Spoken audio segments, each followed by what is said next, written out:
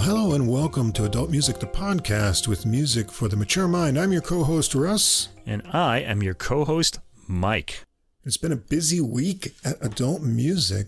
But I'm feeling all chilled out now with my brandy here. Feeling good. It's going to be another good episode.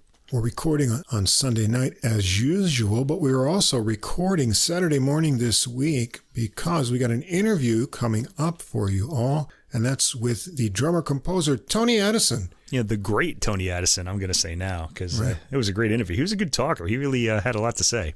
We featured his debut jazz recording, Relentless Pursuit, on Odradek Records a couple episodes back, episode 132, Debuts and Discoveries. We got a chance to have an interview with him, and it was a lot of fun. It's going to be around 90 minutes. I'm going to do my best to get that edited and up this week, hopefully on Thursday.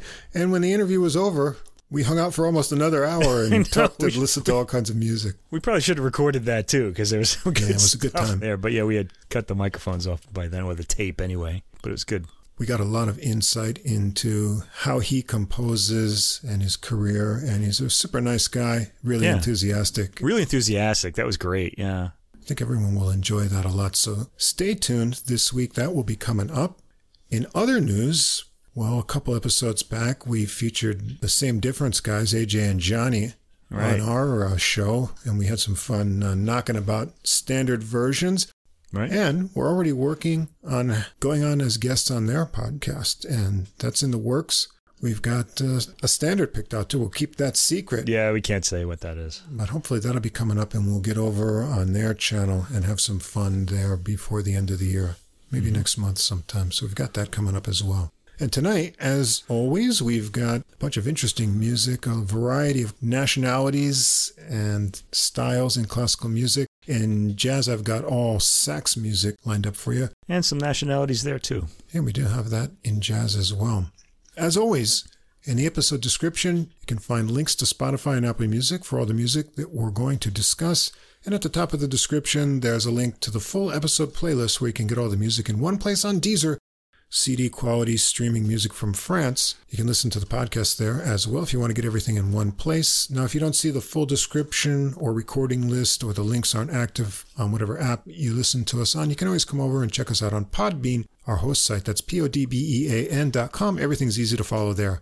If you enjoyed the podcast, please follow or subscribe wherever you listen to us. Tell a music-loving friend as well, and take a moment to give us a ranking or write a review.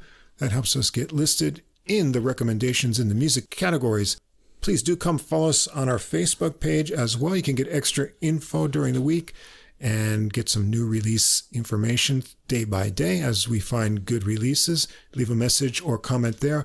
And if you'd like to contact us directly with any comments or questions by email, we'd love to hear from you. Our email address is adultmusicpodcast, all one word, @gmail.com. And I have to say, last week we had the greatest response ever from the artists that we featured. Virtually everyone got in touch with us after we let them know, and they were all very, very gracious. And especially we'd like to send some thanks out to Leslie Harrison. Yeah, and enthusiastic, too. She was great, too, Leslie Harrison. Yeah. She shared our episode, as well as we finally heard from George Contraforis. Yeah, we've been trying to get in touch with him for a long time. And Laurent Moore, the harmonicist on his recording, also shared our episode. Yeah. And we heard from Alex Norris, great trumpeter, and he shared the episode as well. Oh, we heard from Mr. Bornstein. Yeah, Nimrod Bornstein. Not only that, and the pianist too, Tra Nguyen, also wrote to us. Wow, that was really exciting to get that much feedback. Yeah, we were pretty busy answering all those emails. It was really fun just talking to them. Yeah. They had a lot to say. And everyone was really enthusiastic, which makes us feel good and, get more awareness for all this great music that's out there. There's something about, too, communicating with the musicians that kind of gets you more interested in their music, because they kind of talk about it, and then you kind of get a clearer idea of what it's about and that sort of thing. So it's always good to do that. Like in the interview that we just did with Mr. Addison, he kind of gave us a lot of insight into his creative process. And I was like listening to the record again. I was like, oh, this is really interesting. Yeah, it was really interesting. And as we mentioned, the Same Difference, Two Jazz Fans, One Jazz Standard podcast, you'll find a link for their show in the description too. Do check them out because they go through a lot of jazz history and play different versions that you may not have heard of old jazz classic tunes. And also at the end of our show, there'll be a little audio promo from them. You can hear their voices and a little introduction to what they do. And tonight we're going to also be sharing sound clips as we've gotten the habit of doing here. So before we roll into the music, for all concerned, here's our fair use disclaimer. The music sample clips are for commentary and educational purposes. We recommend that listeners listen to the complete recordings, all of which are available on streaming services in the links provided. And we also suggest that if you enjoy the music, you consider purchasing the CDs or high-quality downloads to support the artists. As I said last week, our new motto is, be like me, buy the CD. Except for this year, of course, because I can't afford CDs with the very weak yen. So. Right. Hopefully that'll turn around and we can build up our collections again soon. Okay, so, let's get into the classical music. Should we go for Baroque? Oh, God. I guess we would. I had another joke about that, but I can't remember it now. Maybe I shouldn't be drinking the brandy for the podcast here. I can't really remember anybody's name or any of this stuff. Thankfully, I have notes. Anyway, we're kind of starting out in the Baroque, and I've got some good Baroque material coming up in the upcoming weeks, which is always kind of a happy thing, because I kind of tend to like to go Baroque, and then kind of like the classical / romantic / modernist period, and then something contemporary, ideally, but I can't always do that. So, plus you like to break it up occasionally, too. Anyway, this week it's Baroque. And this is an album. We're going to hear our second album in a month on the Baroque guitar. This is, when it rains, it pours. Suddenly, we never featured a record with the Baroque guitar before. Now, suddenly, there are two. And this is called L'Âme Sonne, Henri Grannerin, Suite Française. And that's by Bruno Hellstroffer on the Baroque guitar. And this is released on the Alpha label. Okay, now the composer in question is Henri Grannerin, and I think this is the first album ever made of his music, so we're discovering a lot of new composers as well from the past. Actually, this has been, I could go off on this a little bit, but I'm not going to do it now. This has been the case this year. There was the Gramophone Awards just announced their winners for the best CDs in every category, and there's a new old Renaissance era composer that won the award this year. Now there are other albums of his music coming up. I'm not going to mention who it is because I don't want to confuse people, but you can look that up. So it's pretty interesting. And here we have yet another one, Henri Grannerin. He was French, of course. And let me just get into the title of this album, L'Âme Sonne. It literally means soul sound. And you can translate that as music of the soul, I guess. Also, the notes say it's a pun on the word hameçon, which means fish hooks. And the reason for that is the Grannerin Baroque family background consisted of a fisherman on his mother's side. I think his grandfather. Grannerin's grandfather was a fisherman, so you have that little fish hook joke in there, too, in that title. That's a pretty deep joke, only for fanatics only, I think. Anyway, Grannerin's father was a city stonemason, so there's a stonemason and a fisherman in his family. And then he was a composer. Anyway. So we heard an album of works for Baroque guitar and various instruments called 1790, The Music of Monsieur Vidal, played by Pascal Valois on September 18th. And he very graciously also wrote back to us and told us a little bit about the instrument and the technique required to play it, which is pretty interesting. Right. This made me interested in the Baroque guitar, of course, and since he did write back to us, and that kind of drew my attention. And then this album came out. And I said, wow, this is When It Rains, It Pours, as I said at the beginning, and I had to hear this too, so I figured I'd feature it here. This also focuses on music by a single composer, although there are two vocal tracks to break it up, and these are by different composers. We only get suites by Grannerin here.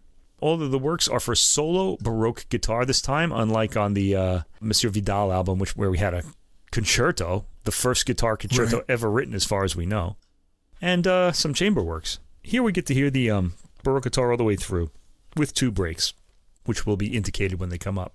So we get to focus on that instrument.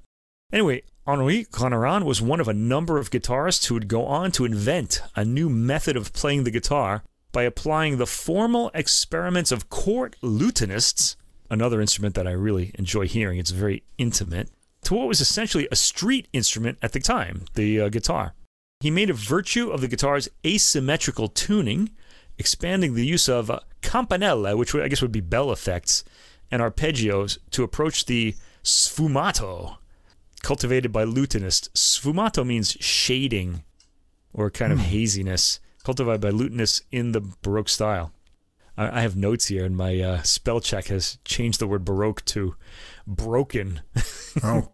interestingly enough. So referring back to your joke at the beginning. But lutenist got through, huh? Lutenist got through, yeah. What do you think that would have? I don't know. Gluten, maybe. Gluten? No, who knows? The glutenists. They're coming for us. Anyway, in Eric Orsena's book, I don't know about this book. I haven't read it, but it's called History of the World in 9 Guitars. Renan has a place alongside Django Reinhardt and Jimi Hendrix as a guitar hero. Amazing. So guitarists who admire the playing of Django Reinhardt and Jimi Hendrix might want to listen to this album and try to imagine what Henri Renan, the magic he would have created back in his Baroque era via the playing of Bruno Hellstroffer here. Sounds like an interesting book. I actually looked it up. It looks like it's out of print, but it looks like it'd be an interesting read. Anyway, the instrument that Bruno Hellstroffer plays on this album is a real beauty. You can see a photograph of him playing it on the album cover. I would advise you to check that out. It's a really nice-looking instrument. So here at Adult Music, let's be among the first to introduce this guitarist and recording and composer to the world, as Hellstroffer already did, but we'll pass the word on. We start with tracks 1 through 7. Suite en La mineur, which is A minor. The first movement of the suite is a prelude and milare tierce mineur. I don't know what the milare part is here, but it starts with a lovely arpeggio. The arpeggio really bursts out of the instrument. It just makes like this immediate statement. And one reason for that is because this performance is recorded extremely closely, as was, incidentally, the Monsieur, I keep confusing Valois with a Vidal here because they both start with V. The Monsieur Vidal recording, that was also a very close recording. And I'm wondering what it is about this instrument that's making the engineers put the microphone right up to the instrument. I'd like to get more of an idea of just how loud this instrument is. I imagine it's much quieter than a modern guitar. Yeah, it does have a very tiny body. Yeah, but I'd still like to hear it kind of in its natural sort of form. We got an idea of it on the Monsieur Vidal album when we heard the chamber works with the violin, so because the violin kind of came through in its ordinary tone. This is recorded so closely that you can actually hear the instrument creaking when he moves his hand on it. You could turn the volume down, you'll still hear the guitar in its beautiful tone, very clearly, and the squeaks just sound kind of part of the recording. You still notice them, but they don't really interfere with the playing by any means. I mean, and you do get a full feeling for the beautiful tone. Let me just play the opening of this opening track, and you'll hear this sound just burst out of the instrument. Here we go.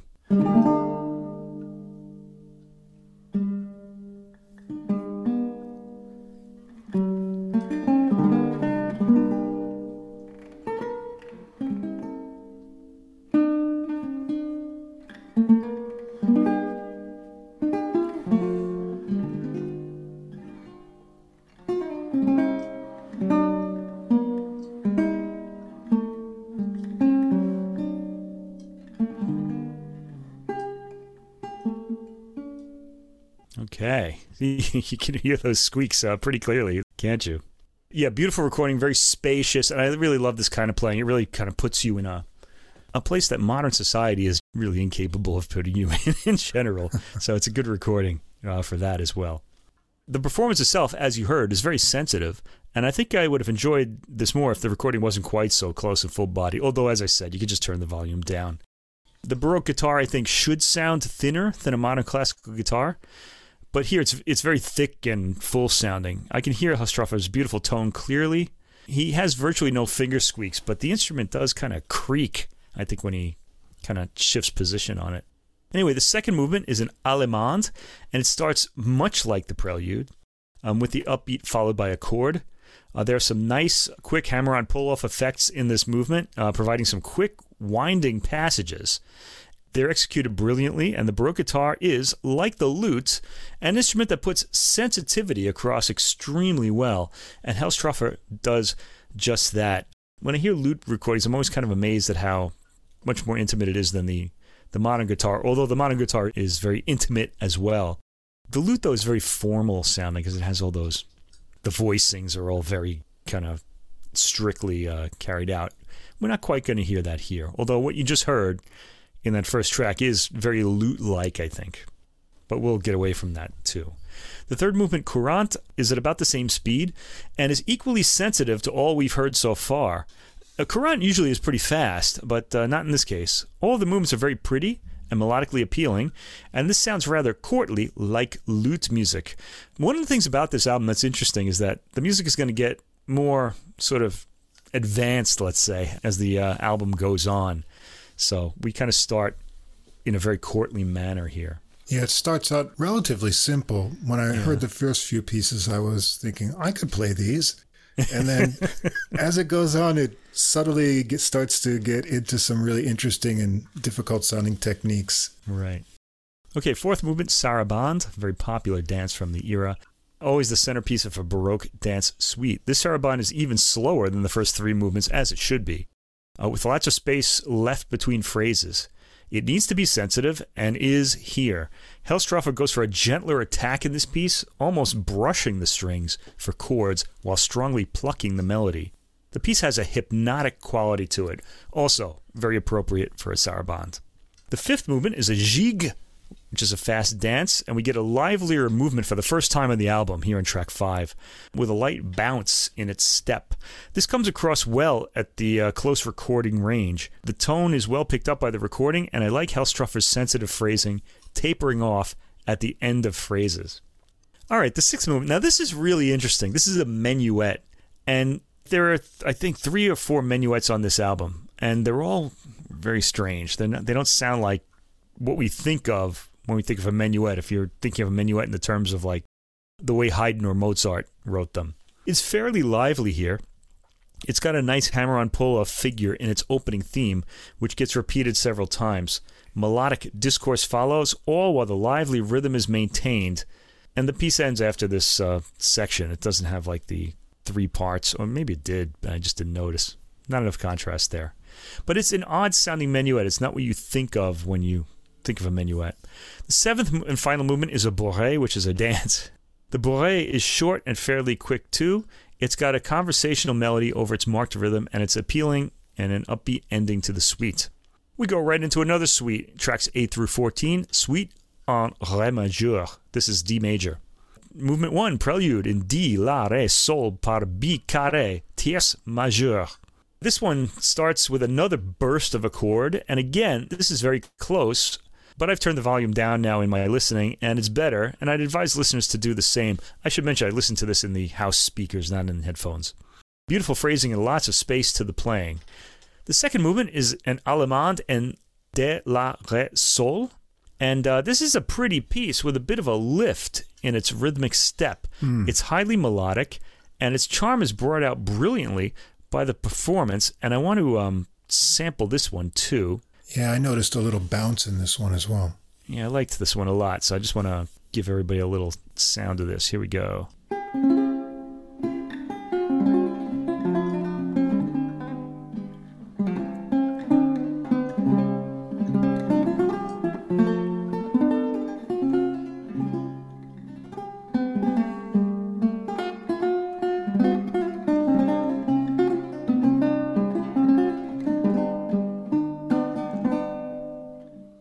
Getting a little more complex there. Mm-hmm.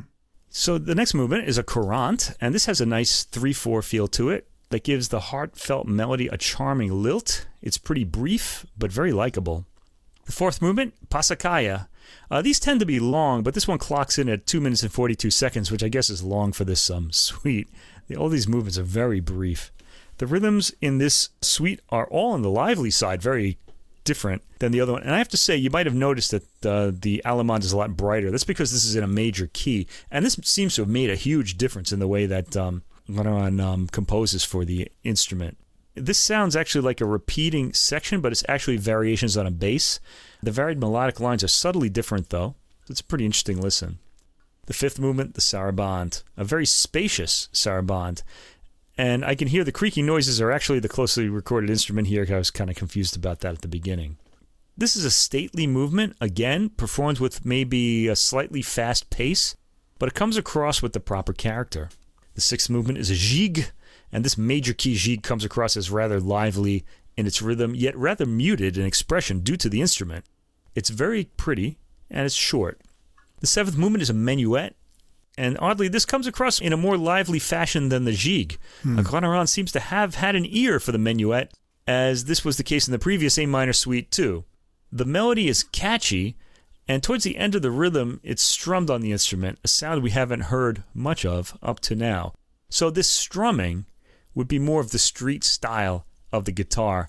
The plucking and the different kind of polyphonic lines or the arpeggiated chords would be more of a lute technique. So he's sort of blending the two techniques here, and this was revolutionary at the time. And putting him in Django Reinhardt and Jimi Hendrix's class, I guess, according to the notes. I'm building that up a bit, but decide for yourself. Track 15, we get a little break. Antoine Bessette, Je meurs sans mourir. I die without dying. Oh. I'm 58 now. I know what that feels like. Anyway, this is has vocals by a soprano that I really like a lot, Chantal Santon-Jeffery. I've got to say, I may have had the volume turned up too loudly for the previous works because Chantal Santon-Jeffery's voice came bursting out of the speaker at a loud volume. I had to turn it down. So it's a lovely voice that I've heard on many other recordings, including one of French Baroque opera arias with the spectacular title Briller, Astre Nouveau. Shine, bright, I guess Astre would be shooting stars or something, I don't know. That was released in 2020 on the Aparte label, and I urge you to hear it if you like Baroque singing or Baroque opera. It's a great program, and it really is well sort of programmed as well. On this track, Chantal Santon-Jeffery is in lament mode, singing a text that's meant for a man, but no matter, it happens all the time, in opera especially. Her vocals match well with the gentle Baroque guitar. The overly sensitive recording captures every nuance of her voice, showing her to have excellent vocal control. It's a lovely performance. All right, we go back to Henri Gonaran, Suite en Sol mineur. Another minor key. This is G minor. First movement, Allemande, en G, Ré, Sol, Ut, tierce mineur. Okay. So now that I've had that vocal work to adjust my volume, I guess at this point I started getting a more accurate idea of what the instrument sounded like. The guitar is registering well and much more quietly. This gently played performance comes across with great sensitivity. I think a lot of the expression is in the space that's left in the pauses between notes played by the quickly decaying tone of this instrument. The second movement is a courante, played only slightly faster than the Allemande. And this also has an introspective tone. We're back in the minor key here after all. We go right to a sarabande in movement 3. That would be track 18 for those who want to sample. This sarabande comes across again as stately with some gently pleading high notes in the melody. Listen for them. They're really beautiful. In fact, I should give a sample of this, at least one of these sarabandes, and this one is a good one, so let's do that.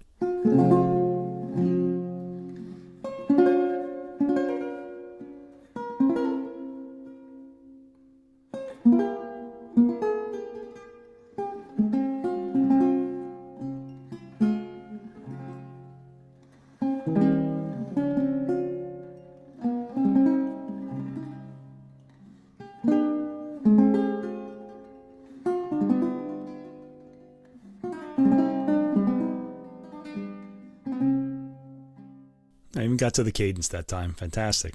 Perfect timing. Fourth movement, Gigue à la manière angloise. This has a bit of the sea shanty feel to it that we often hear in jigues. In 3/4, as a jigue should be. It's sort of like a rocking like a boat in the rhythm here, and it's very short.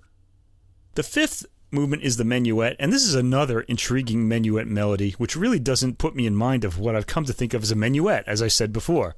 It's brief, fast, and lively. I've mentioned throughout how the minuets are striking my ear as rather unusual in their rhythm and pace, and since this is the last minuet on the album, I'm going to have to sample this one.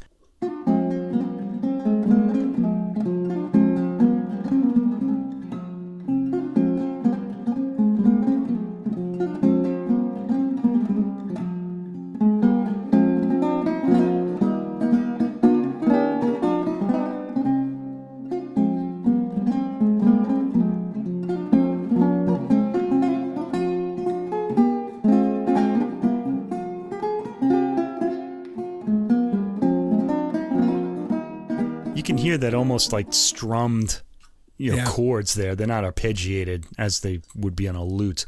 But yeah, it's a little unusual sounding for a minuet. I really enjoyed them. All three of them are really interesting on this album. Anyway, the sixth movement, this is track 21, is a passacaglia, and it's a melody with two-part phrases, one open-ended, the next resolving. It moves rather freely over the bass line, going into the higher end of the instrument. All right, we move on to the next piece, which is another vocal work featuring the soprano Chantal Santon-Jeffery. This is by Jean de Camberfort, or at least it's attributed to him. We don't really know who wrote it. And it's called Troisième partie du ballet royal de la nuit, Récit de la lune. I guess it's Récit de la lune, what the moon said. Anyway, this was sung for the first time in 1653, with the young Louis XIV taking the role of the sun. I guess it was a stage sort of work, a theater work, and was very probably accompanied by Henri Granarand himself. I personally find it rather funny to hear a woman singing the words, "I whose frigid coldness is well known." I mean, she's the moon, so that's why she's saying that. But anyway, this is the Adult Music Podcast, so that's acceptable here. I'll be an adult and say once again, Chantal Santon-Jeffery delivers a fine, clear voice performance. This is a beautiful voice, even when it's as closely recorded as it is here. There are no real flaws in this voice. When you put the mic that close to a singer, you're going to hear every defect in the voice, and we're not hearing any here. This is a really good singer with a great technique. The guitar sounds commendably in the distance, but it's recording as it has been throughout the recording, and the two vocal breaks are welcome distractions from the solo guitar music, which is all great, but it's just nice to have like a little pause so you can kind of regather your thoughts for the next suite. And the final suite on the album is tracks 23 through 28, Suite en Ré mineur, which is D minor, so we get another minor suite. This one doesn't have a minuet in it, though. The first track, Prelude en De La Ré Sol Tierce mineur, has a gentle opening. It's a rather introspective, gently played minor key prelude. It's a bit exploratory, landing on new keys at the end of phrases. The second movement, Allemande, starts and proceeds like a typical Allemande. I did like the gently brushed chord at the end of the opening section at the cadence. You hear it again at 113. The B section follows. The music proceeds in a dotted rhythm, giving it a bit of a rhythmic push. The third movement is the sarabande, and this comes before the courante here, unusually. It's got short phrases, lots of creaks in this piece, mostly due to the spaciousness of the piece. There's a nice sensitivity to the playing of this piece, a comment I've made throughout the album. We then hear the fourth movement, the courante. This courante has a bit of liveliness to its rhythm and departs a bit from the lute style I've been hearing in the earlier courantes. There's a bit more of a guitar quality to this, especially in its strumming. The fifth movement is another sarabande. We get two sarabandes in the same suite, also unusual. This one has less space in the pauses than the earlier one, yet that stately quality is still present. This is a little different, and I'm guessing we're hearing more of the techniques associated with the guitar on this sarabande, more chords and harmonized melodies. And the sixth movement is called Gigue aimable, which means lovable jig. It doesn't have the dance quality we generally associate with jigs, but it's in 3/4 and progresses in quick two-note patterns, followed by a pause. The final track on the album is a passacaglia en si sol ut fa. This is probably the most advanced piece on the album, and the one I like the most, really. It very much has a guitar quality to it, with its strummed chords and picked out melodic notes. It's a fairly long passacaglia for this album, at 4 minutes and 52 seconds, and proceeds with a bit of a dotted note bounce to the rhythm. When the strummed rhythm comes in, it picks up the dotted rhythm as well. Passacaglia variations are gently and subtly led into, and you hardly notice the change, but you realize you're hearing something slightly different somewhere in the melodic material as it goes on. Subtle performance here by Hellstroffer, and really throughout the album. This is a lightly cheerful ending to this album of subtle moods. I'll have to try waking up to this one in the morning. It sounds like it puts you in the right place to have a really good day. It's a great ending to the album, and it's got a real smile to it. Anyway, you might have noticed I got more acclimated to what was happening in the music as the recording went on. The hybrid of lute and guitar styles in the music is subtle, especially at first, and it took a while for my brain to process. In fact, it almost sounds like there's a metamorphosis from the lute to more guitar-like playing with strumming as the album goes on. It sort of changes from one to the other gradually. It's very interesting to listen to all the way through. I'd advise listeners for maximum enjoyment to keep the volume down. In fact, you should probably go right to track 15 and adjust the volume according to the vocal, and then go to track 1 and listen to the album straight through. The Baroque guitar is recorded very close to the mic, and finger squeaks and instrument creaks are highly audible. At a low volume, they're minimal and not distracting. But I should talk about the performances here. The music of this new to me and to recordings composer is sensitively played here, and really couldn't ask for better performances than those given here by Bruno Hellstroffer.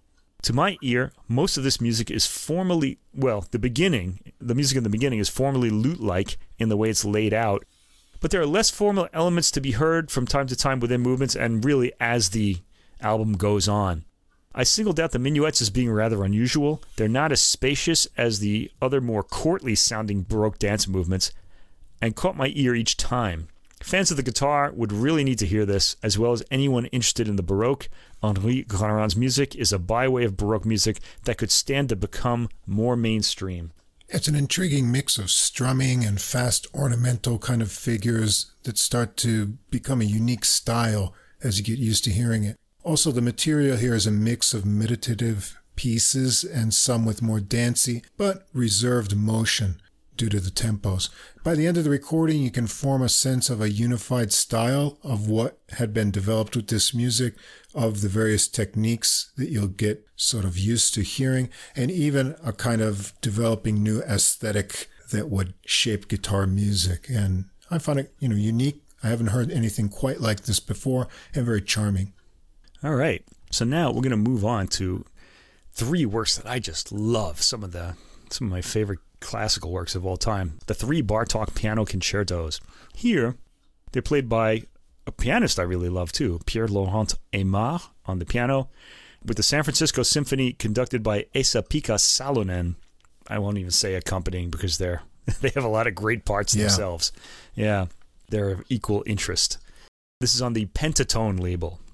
All right, so we just get the 3 piano concertos here, and I've been listening to these since I was in my 20s, so I've know them pretty well. I should mention my favorite recording of these works is by András Schiff with the Budapest National Festival Orchestra, conducted by Ivan Fischer, which came out in, I think, 1998, 6? I don't remember, but it was a long time ago. I'm going to have something more to say about that later. Anyway, let's start right away. Piano Concerto No. 1 in A major, SC 83.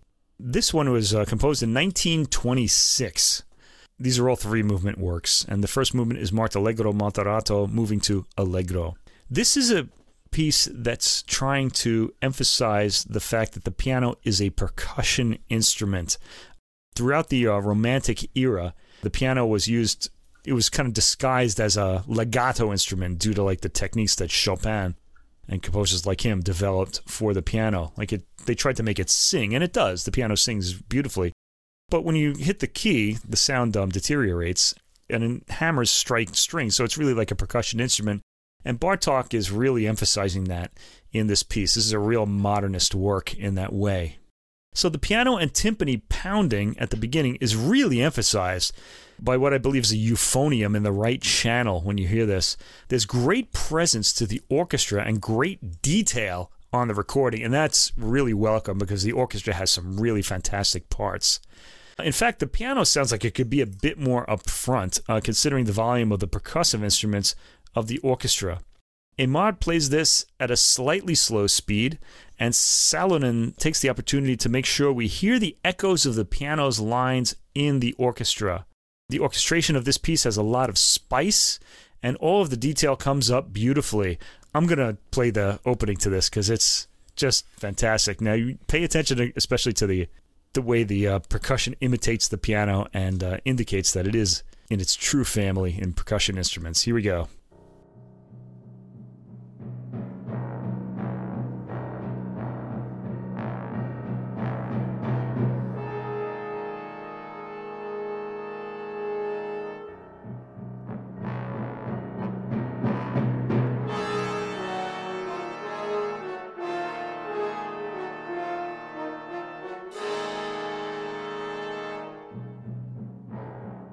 Oh, that fantastic brass, too, huh?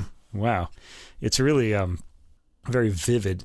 And it's also a bit stately at this speed. It's kind of slower than the other recordings I've heard.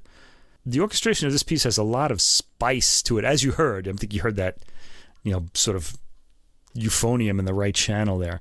And all the detail comes up beautifully. In the section beginning at around the 2-minute mark, which is more melodic, Aymar seems to speed up a bit. He's really emphasizing the percussive nature of this piece, as he should. The more modernist elements are heavily brought out, as heard in the often spicy harmony and clusters of notes. If you find yourself lost, think, what is the rhythm doing? That's what you really want to be listening to. It's the percussive sounds that drive the movement and the piece. Aymar plays the chords at the 4 minutes and 55 seconds as a line of shapes, and he's going for something more on the intellectual side here, I would say. I would say listen also at the 5 minute and 28 second mark, where rather than the melody, we're hearing something more like the shape of the rhythm in the piano. Generally, I like this movement to sound more aggressive, to have more forward movement and momentum to it. But the entire sound and lines of sound in this movement are making me hear it differently. I'm very happy with this, in fact. This really chest cavity pleasing bass drum on the very last chord. All right, the second movement, Andante, and then it attaches to the third movement. This is features Bartók's symmetry of phrasing. This is kind of an arched formed movement. The soft, beguiling sounds at the beginning register on the ear like wafting, pungent perfumes of sound. Aymar gives a sense of statement to his highly spiced chords at 1 minute and 30 seconds. In the second minute, I'm really enjoying the clarity of the light percussion timbres. They sound like they're live in the room. I love the snake-like way the orchestra takes with the lower winds in the third minute into the fourth minute. They're satisfyingly up close in the sound and make an exotic impression as the piano pounds mezzo forte at clustered chords in the lower end of the piano. The low winds are reminiscent of Stravinsky's winds in Petrushka when we're in the Moor's room. Gorgeous high wind harmonies are heard at the 5 minute and 30 second mark too, and the intro to the third movement starts in this movement, or a little unusually, with the percussion registering strongly.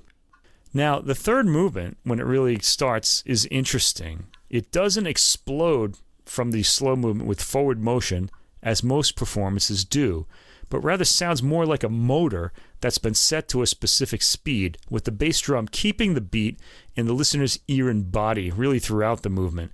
I'd like you to hear this, because if you know this work, you'll notice this. It's a little different than what we're used to. I'd like to just give a sample here.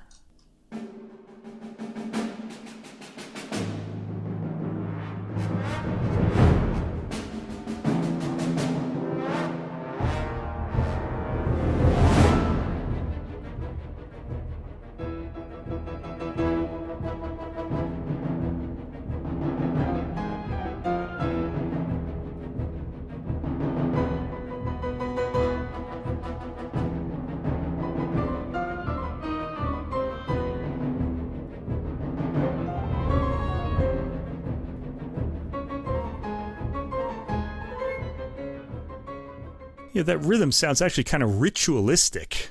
Yeah. As opposed to aggressive, which is how it's often played. And I like it the aggressive way. But this really interested me. I liked this as well. Details such as gently played triangles register beautifully. The piano, as in the first movement, plays more in shapes than in goal-oriented lines. It's an interesting approach. The orchestral sounds are so interesting that I'm almost focusing more on them than the piano. And that's saying nothing negative about Aymar's performance, which is absolutely spectacular. But the piano does draw attention to itself when required. Aymar's playing of the lighter, quieter material in the fourth minute is beguiling, as is the fully dimensional gong that happens at the 4 minute 39 second mark. I love a gong, don't you? Oh, yeah. You can hear a great one in the 4 minute 39 second mark. The piano has some sparkling material in this movement, and Aymar provides that sparkle at 5 minutes and 30 seconds and in other places.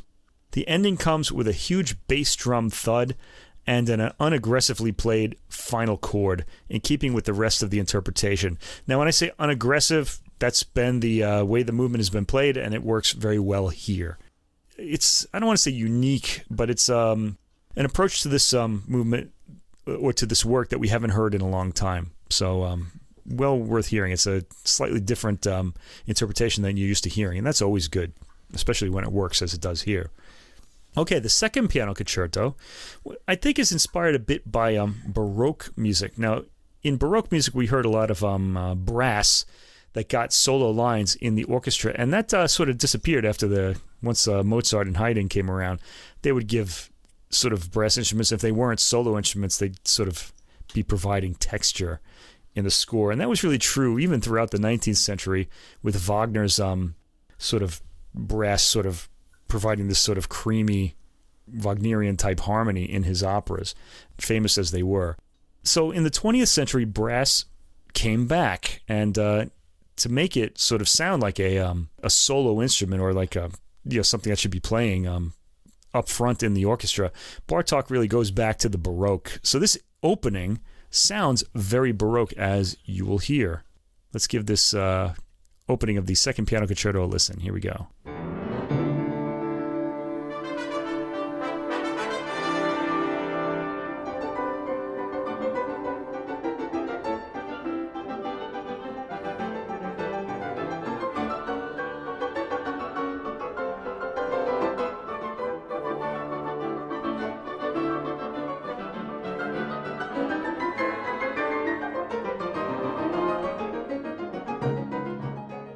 Boy, it's going off at a quick speed there, too.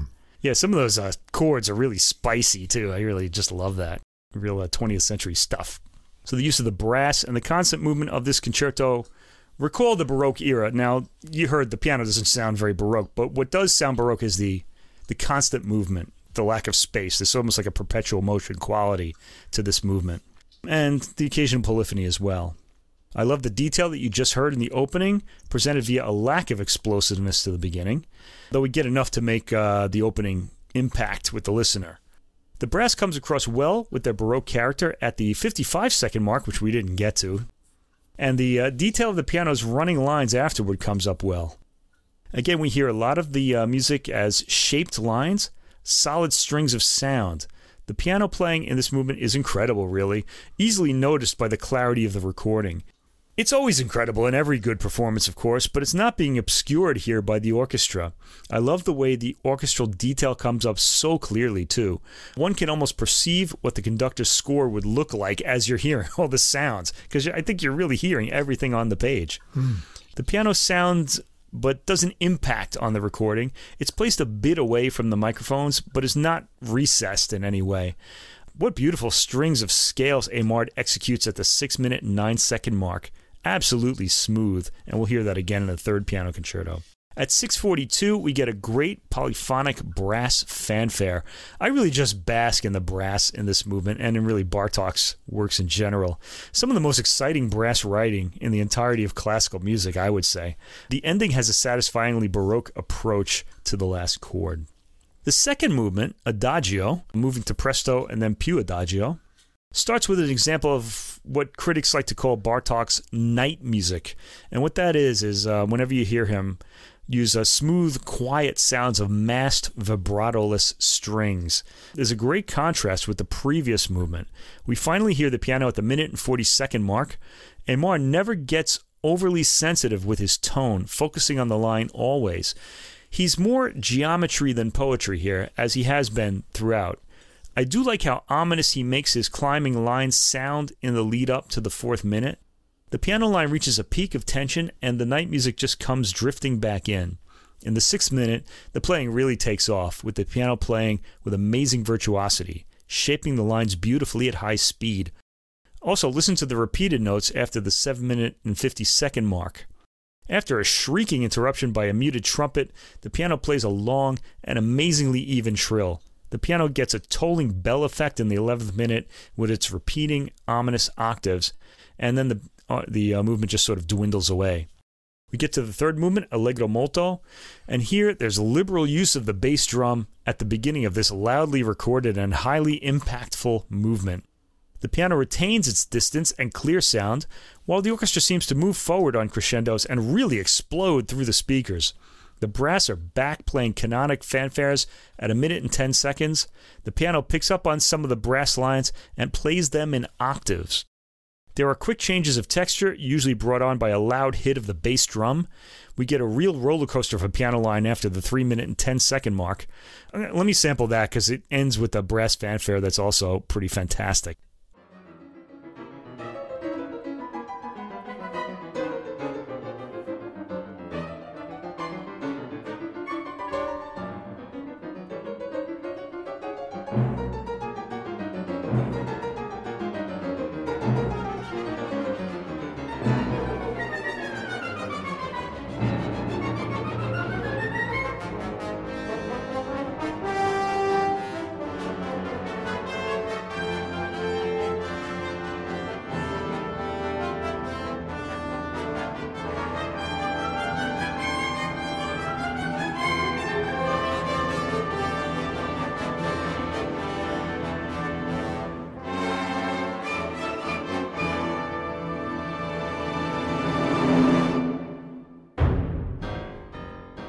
I love that bass drum at the end of that section.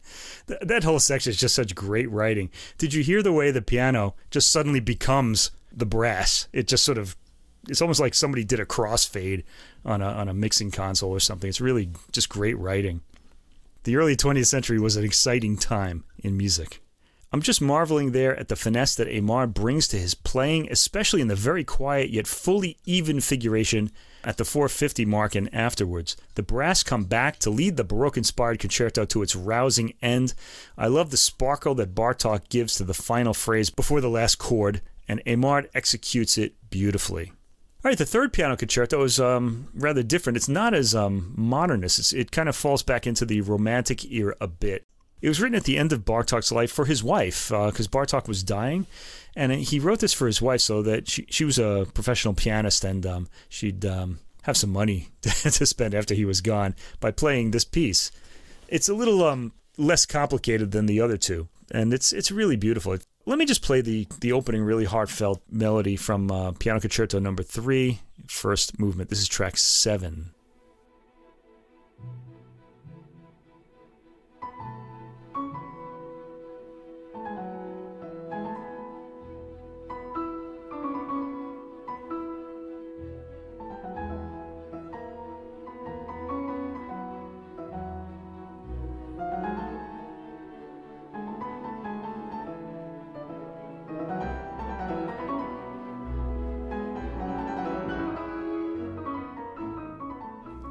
I love Aimar's beautiful sense of phrasing in this particular passage as well. The piano now, you might notice, is way up front. So this is a quieter, less explosive concerto.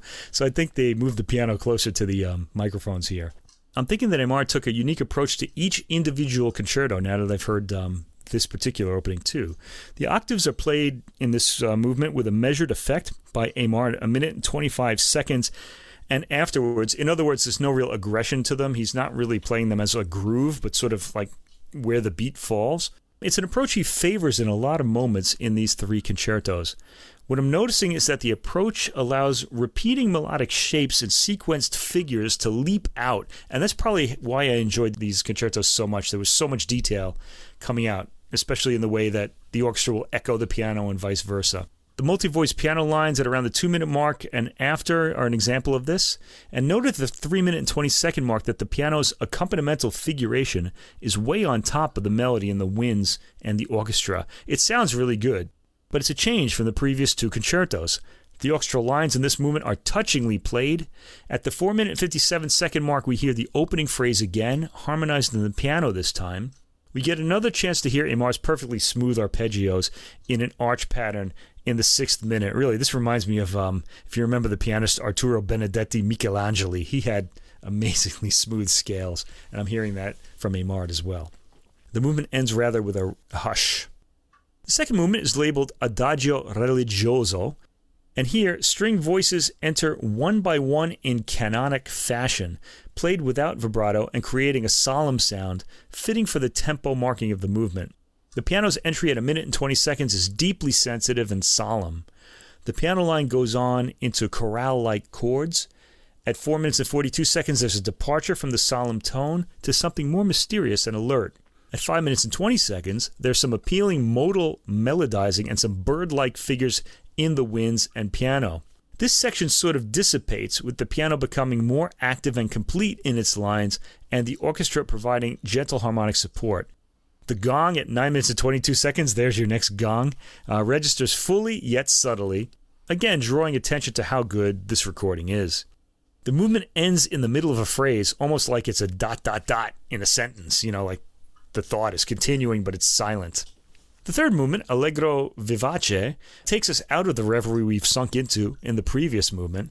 Again, Aimar goes for a measured approach in his octaves. There's a bass drum just before the first minute that, though quietly struck, impacts profoundly through the speakers. This movement, though lively, proceeds without aggression. The waltzing figures in this rhythm-changing movement glide gently and appealingly at the 3-minute mark as a result. There's another more East European waltzing 3/4 theme just before the 4th minute. Some of the rhythmic changes that come after this lead to beguiling sounds and rhythmic figures in both piano and orchestra. I wish I could sample all of them for you. There's just so much orchestral magic and piano magic in this movement. The end has some rhythmic sleight of hand before the piano scale up the keyboard for the final strongly punctuated chord. By the way, Bartók died before he finished sort of orchestrating this work, and he really died before he finished the last 3 bars. So one of his students just had to, I guess, fill in the last 3 bars. I mean, effectively, he wrote this. This isn't it isn't as though it's an unfinished work. I mean, what we hear at the end is this piano scale up to the final chord and just the orchestration to the last chord. Anyway, there were so many things that stimulated me about these performances that I have to recommend it highly. I'll be listening to this a lot because I was so fascinated by the approach. And because the approach is unique, though, this isn't going to be my go-to performance. I think that's still Andras Schiff, who practically sings these works. He's surprisingly melodic in these really dense, sort of heavy-hitting 20th century works.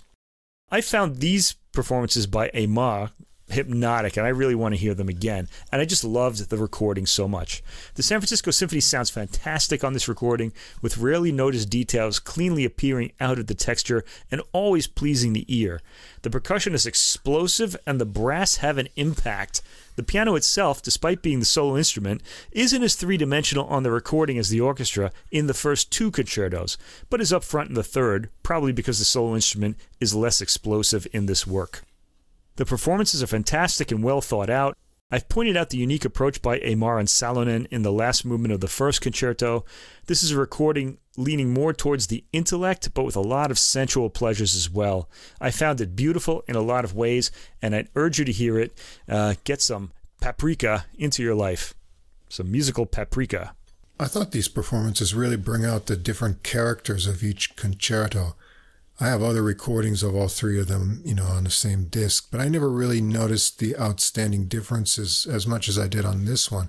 The first one's so percussive, number 2 is more dissonant, and the final one is peaceful but exciting.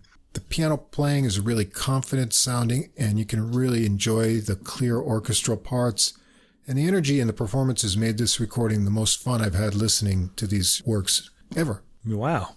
And that's from a man who likes the playing of Jean-Eflain Bavouzet, because he recorded these as well. Okay, our third recording in classical music is by a contemporary composer. I always try to get a contemporary composer in if I can. And today's lucky winner is Stefan Heuke. Born in 1959, he's a German composer, and this is an album called Holzbläser Sonaten, Opus 114. That would translate as Woodwind Sonatas. The artists are all individually named. Daniela Koch on the flute, K-O-C-H. Us New Yorkers would say Koch because of Ed Koch, the mayor, but I'm pretty sure this is going to be Koch in German. Ramon Ortega Cuero, oboe. Simon Degen-Kolbe on the clarinet.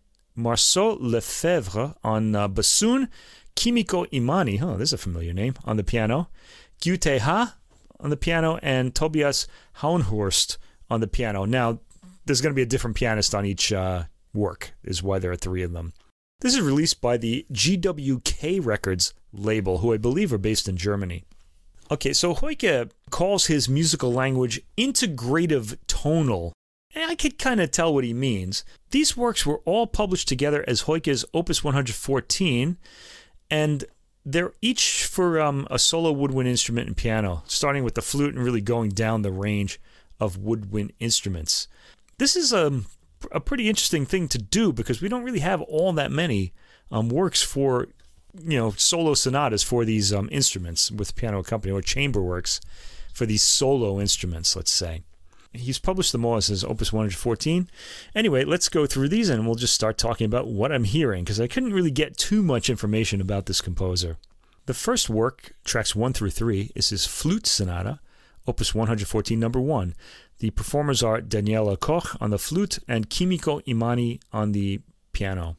The first movement, Allegretto Grazioso, starts rather romantically, with repeating chords in the piano and a curving line in the flute. The sound quality is very good. The piece is appealing and melodic. It's pretty light as far as any kind of harmony goes, but there are some kind of harmonic quirks to it.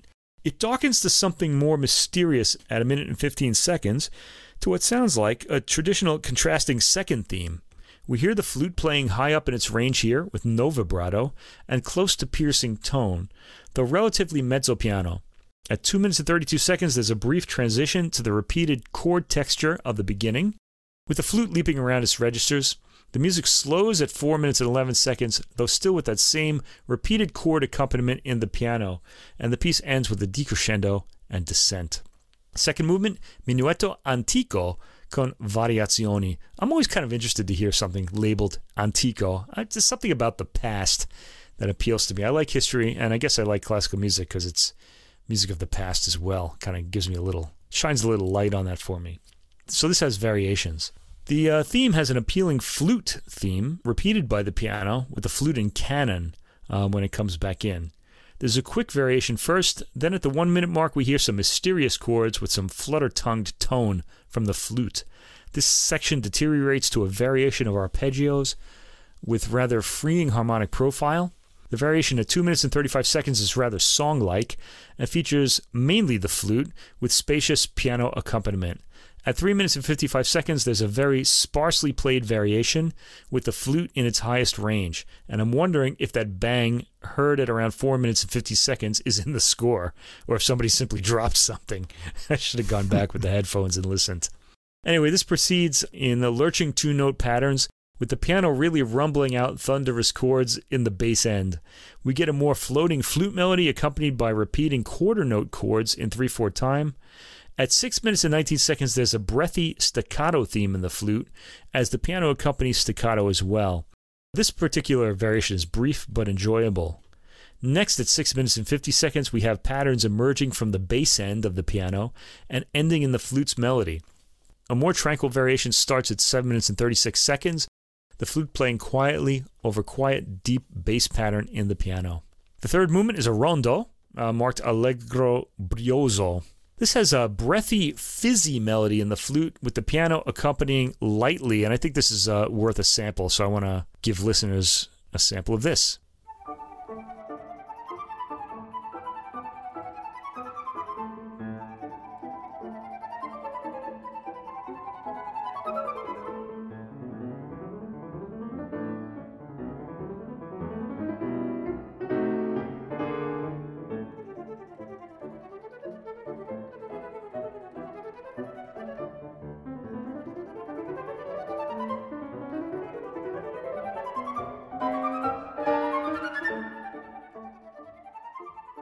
All right, and it goes on. So the flautist there is really being put through her paces, let's say.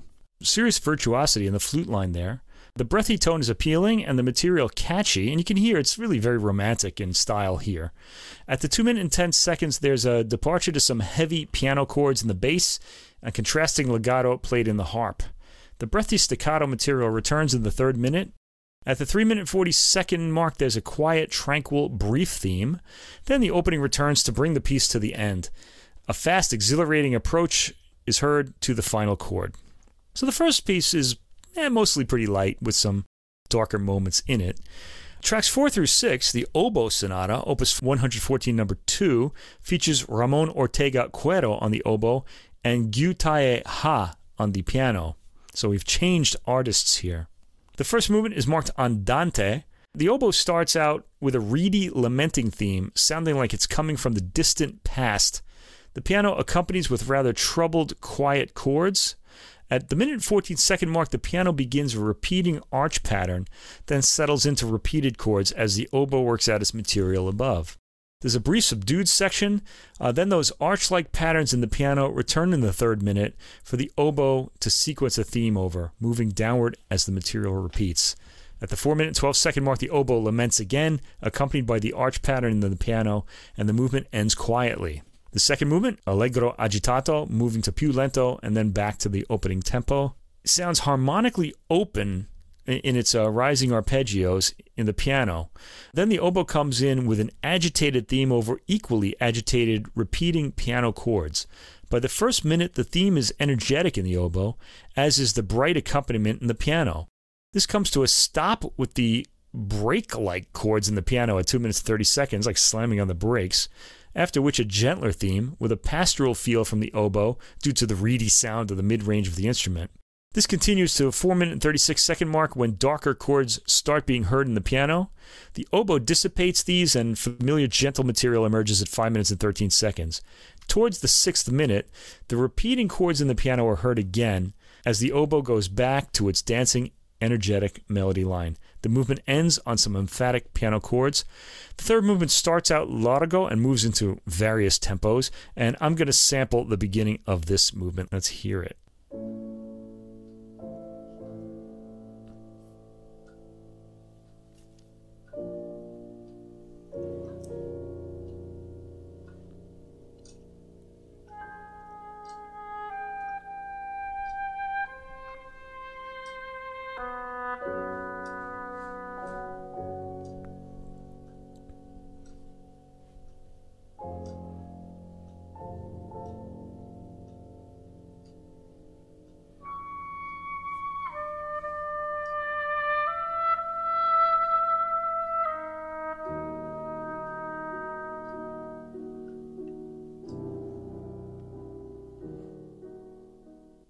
Yeah, this is kind of nicely spaced out. Those opening chords sound like a sort of religious chorale, and the oboe playing alone drops suddenly to the reedy low end. There's some odd intervals in there. They're pretty nice to hear. Slow repeating piano chords, which is a technique that I have to say Hoyke seems to like. It appears often in the works that we've heard so far, and we'll hear it again. Accompany the oboe in its lamenting melody. There's a kind of papa 3/4 rhythm in the 4th minute that dissipates into a more fragmentary theme, which is still in 3/4. The papa comes back at 5 minutes and 23 seconds, and we head to the same decrescendoing, slowing theme that ended this section the first time. At the end, we've got the slow, repeating chord pattern in the piano as the oboe spins out its melody, ending on a quiet, rather forlorn note. I have to say that Ramon Ortega Cuero catches these moods beautifully, as did Daniela Koch in the first flute sonata. All right, the centerpiece of this album is probably the clarinet sonata. It's different than the others. It's more biographical in a way, in that it expresses something about the second pandemic lockdown, which is when all of these pieces were written during the COVID years of the last 3 years, really. The second movement, variations on the song O du stille Zeit by C. Bresgen, has a video that was brought to Hoyke's attention, which friends of Hoyke's had posted in November 2020, and this inspired him to write this work. It's more dramatic and a bit darker than the other sonatas, and we should just start by sampling the opening.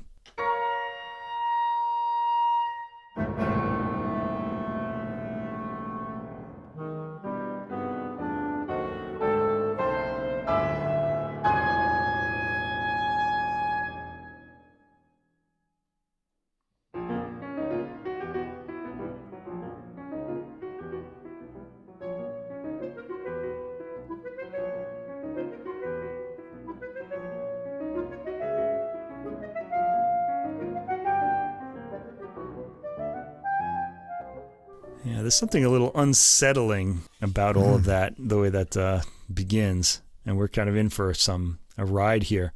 That high clarinet note and the high piano chord, then the dissonant chords following, then we hear that kind of sort of crooked rhythm, like someone is dragging a dead leg behind them as they walk. It certainly makes an impression. The section ends with a satisfying low, clear-toned clarinet note.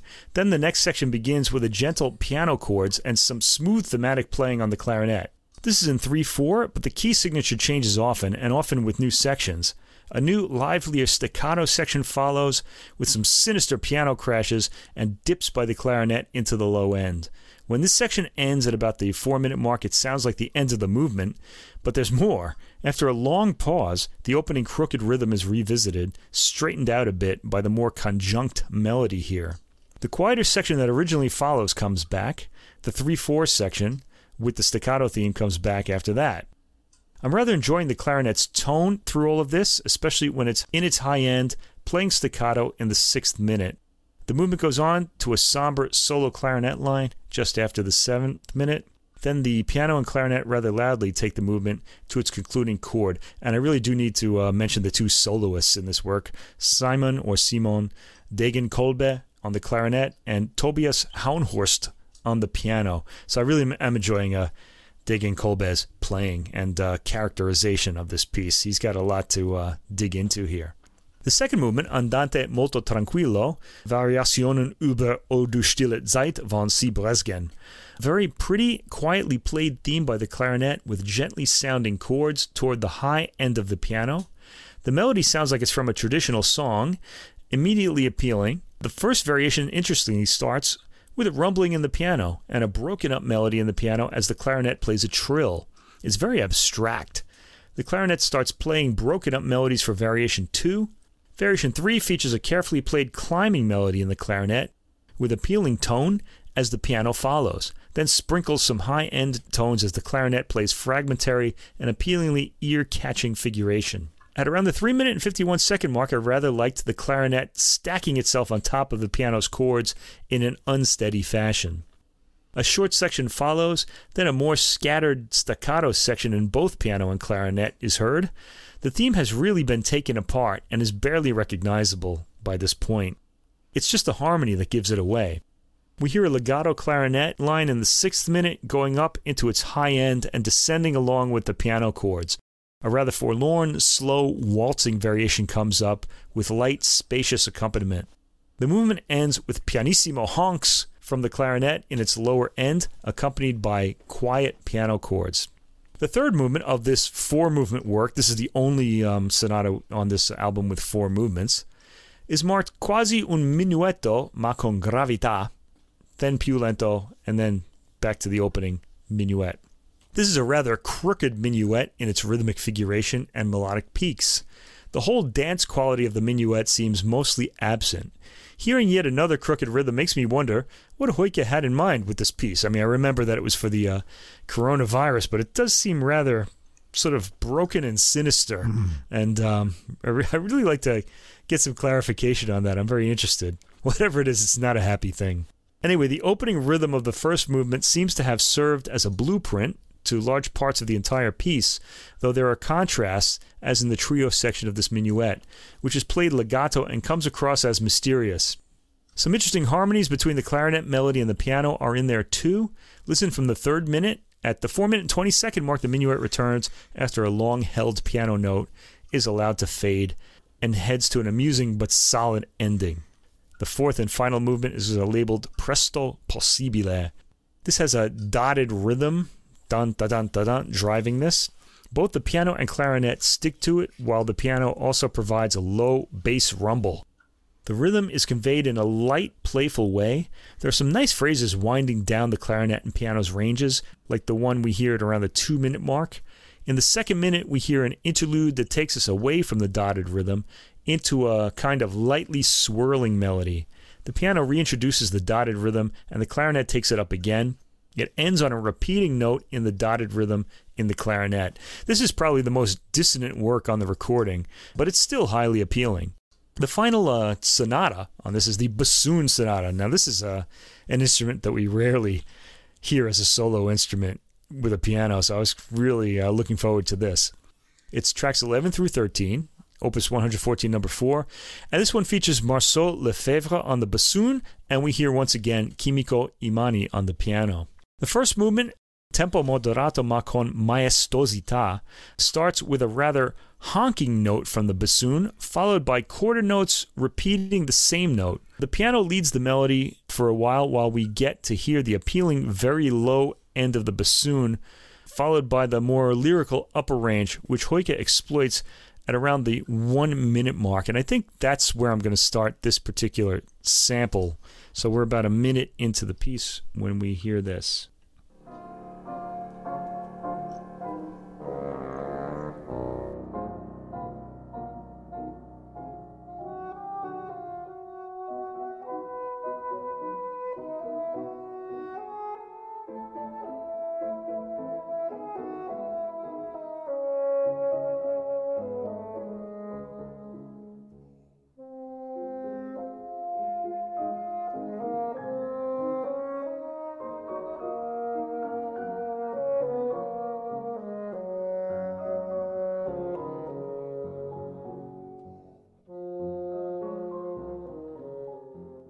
Again, these works, you really want to sample a lot more than just 30 seconds because they go on to really interesting things.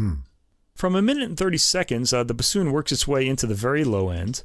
The rhythm speeds up a bit in the second minute, and the bassoon and piano trade lines. A very romantic piano accompaniment appears in the third minute, followed by the bassoon playing lyrically.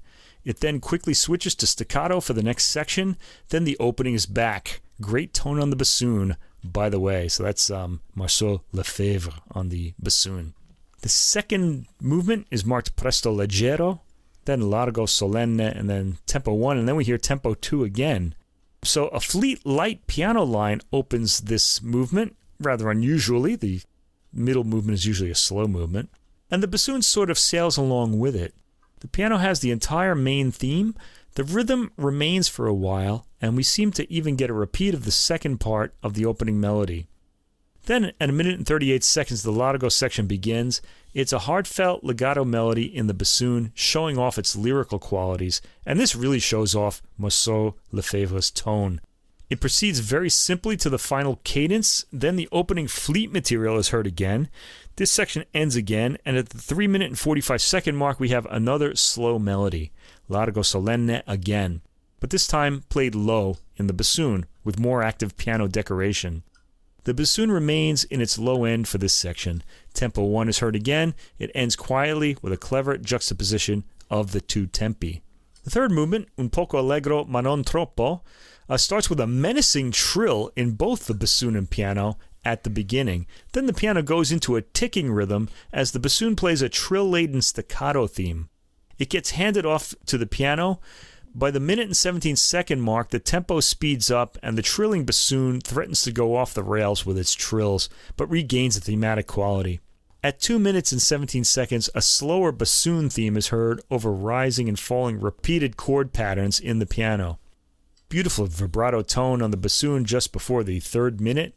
At 3 minutes and 30 seconds, the bassoon bursts out with an almost brass-like tone. It sounds like the beginning of a fanfare, and then takes a bit of a cadenza. The trills come back in both instruments, followed by quiet two-note staccato patterns. The piece picks up in energy and ends with the piano playing energetic patterns while the bassoon melodizes. The piece seems to die out as it reaches its quiet end. This is a fairly short work, but very playful and enjoyable. Although not really playful, maybe menacing in parts. Anyway, all four works have very different emotional profiles, the Clarinet Sonata having the harshest one, and it makes me wonder whether these works were written with certain personalities in mind, although we do know what the clarinet work was written in mind with. This music is sort of a mingling of the 19th century romantic way with melodic material and 20th century harmony, although Hoyke uses it in his own way. There's kind of open-endedness to the harmony at times. It comes across as enjoyable and appealing, with some darkening of harmony for drama. Different sections contrast well with each other, but we often hear sections repeated, and they stick in the ear when they return. The piano gets some good material, but the interest is mainly in the parts of the wind instruments, who get the melodic material. Sometimes the piano is imitating them or leading them, but it often goes into repeated chord accompaniment, making one completely focus on the melodic wind instrument. The piano does get some appealing chords and tones throughout the works, though, but nothing stays around for long in Hoyke's compositions. He also seems to favor the booming, highly reverberant, and overtone-rich, very low notes of the piano, which we hear fairly often, especially in the last two works. One wouldn't necessarily know that the pianists on the recording were all different. They play the material with much the same approach and all have appealing tones. Tobias Hauenhorst in the Clarinet Sonata especially gets to exploit some of the piano's odder chord and range sounds. The music is all appealing and makes for a good evening of chamber music listening. It's good to hear winds as the solo instruments. Yeah, all the works here have a lot of changes within individual movements, and they're often set apart by short little pauses by the performers. You get to think what you just heard, and then something new takes place. The harmonic progressions are mostly familiar, but they don't let you get settled in for long before a new tonal center comes along and takes you somewhere else. There's a lot of varied rhythmic interplay between the instruments and the piano, and also a balance of lyrical qualities and then more rhythmic ideas for each instrument. And I guess most of all, I enjoyed the playfulness and the different techniques on the bassoon, because we don't get to hear that as much as these other woodwinds. All right, and that's it for Classical tonight. It took a while to get through it, but it was worth it, I think. Over on the jazz side, I've got a sax pack for you, and we're going to go just the way we did with this last woodwind recording. We're going to go top to bottom. We're going to go alto, tenor, bari.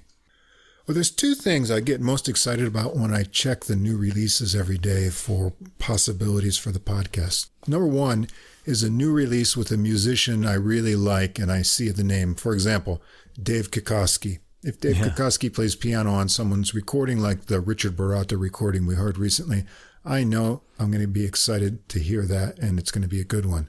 I get like that with a lot of the classical recordings too. Like there's a certain musician on them and I really want to hear it. Now, the second thing that gets me excited is I come across a name I've never heard before, and the first listen just makes me go, whoa! And that's the name of our first recording. Whoa! Maybe that should be the name of the podcast. It could be. It's a self-release by Connor Stewart, and I had a hard time finding any information about this recording, and luckily Connor has some information, and he's got the back cover of the recording on his personal Facebook page. Way to go, Connor. Stewart's a multi-instrumentalist. He plays the whole saxophone family as well as clarinet, keyboards, trumpet, and flute. He's originally from British Columbia, but now he's residing in New Orleans, and this is his debut recording. He's going to be on this recording on the alto sax with all of his original compositions. Along with him is John Michael Bradford on trumpet. He's a New Orleans native who studied with Sean Jones at Berklee College of Music, and he's got a couple recordings of his own out. We've got Zach Newstub on piano and Mike Clement on guitar, another Canadian in New Orleans. And we've covered one of Mike's recordings, his debut recording, on our episode Summer Strummin'. That was number 81. His recording Unfinished Business, which caught my ear because it was an organ trio, and we really enjoyed that one a lot. So hi again, Mike.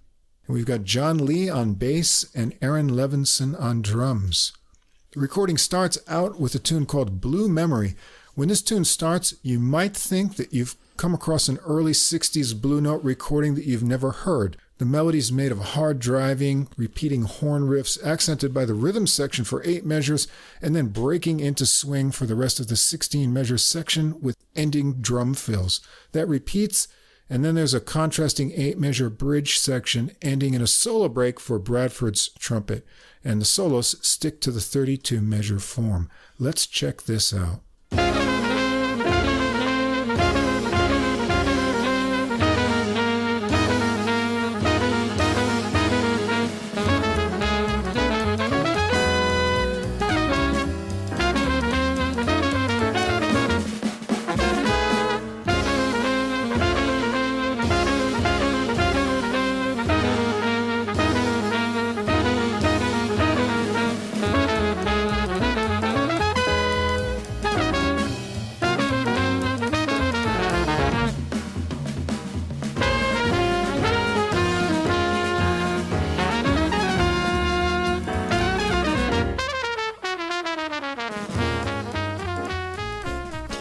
That's really happening, man. It sure is, and I really hate to stop it here. Yeah. And that's because one of the highlights of this recording is Bradford's take no prisoners approach to trumpet soloing. You can hear the Lee Morgan and Freddie Hubbard influence as trumpet players who took big chances in their solos, but we'll get a sample of his playing later. Let's skip ahead to the searing alto sax solo from Stewart, and hearing this guaranteed I was going to feature this on the episode.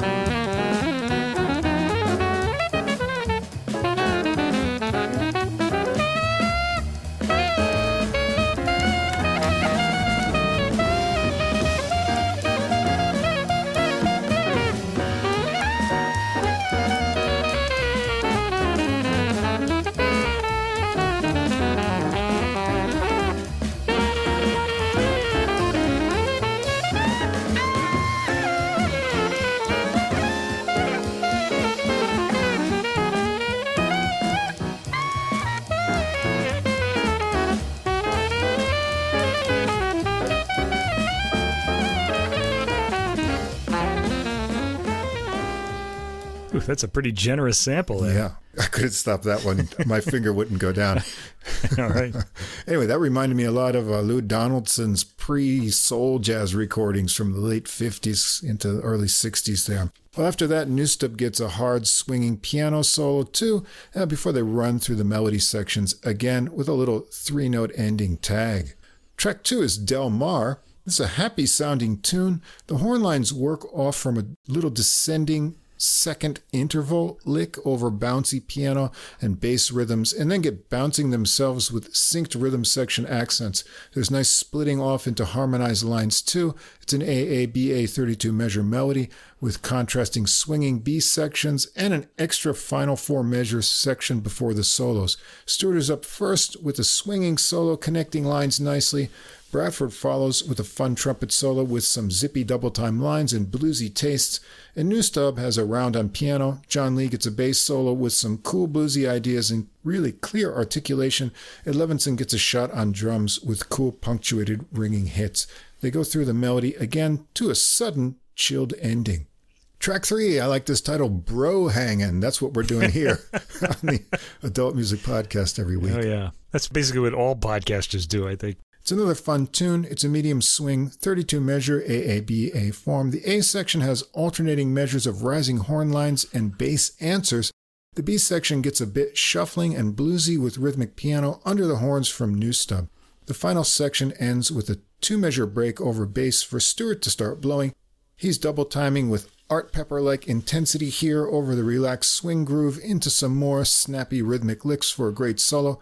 John Lee's next with a melodic bass solo before the final melody run, and he gets the last word in the tune as well. Track 4, Daily Mysteries.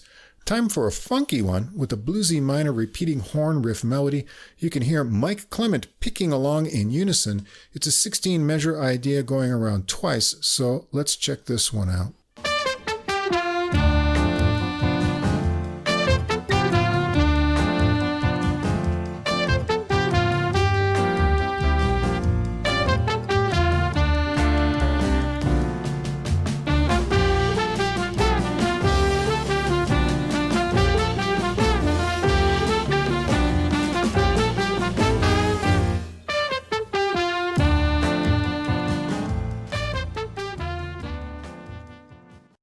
Funky.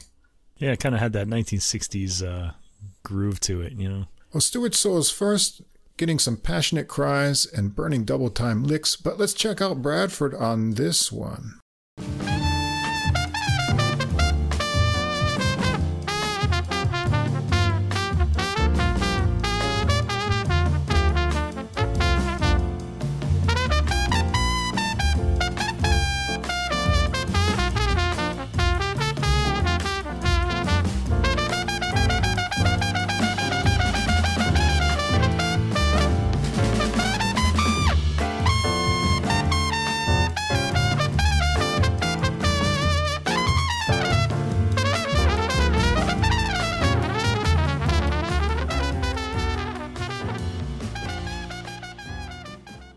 I see.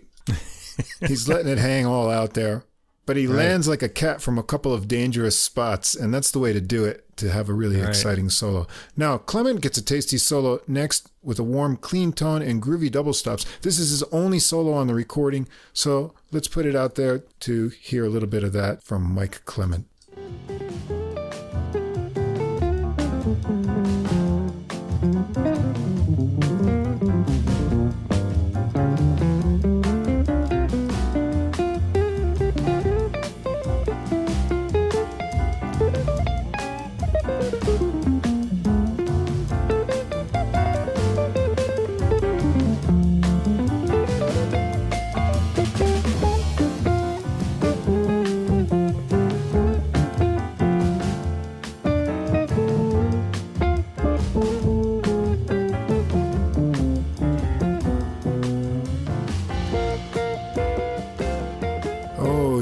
Like those tasty double stops. Sounds really good. Warm, clean tone on the guitar there. So they go around the melody once more, but pull the rug out from us with a sudden ending in the 13th measure of the repeat, and it's a cool little surprise to finish up the tune. Track 5 is called Our Town, a medium swinging tune with a 32-measure boppy unison horn line melody with familiar changes.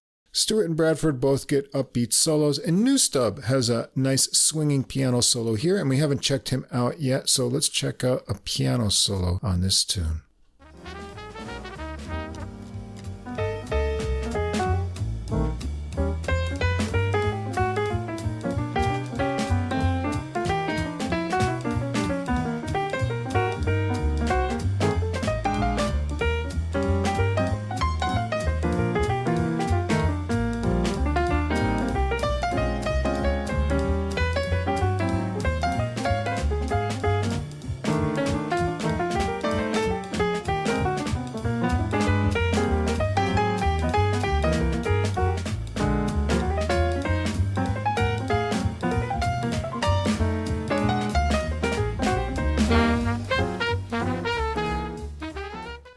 They hit that melody one more time with a fun final descending tagline to end the tune.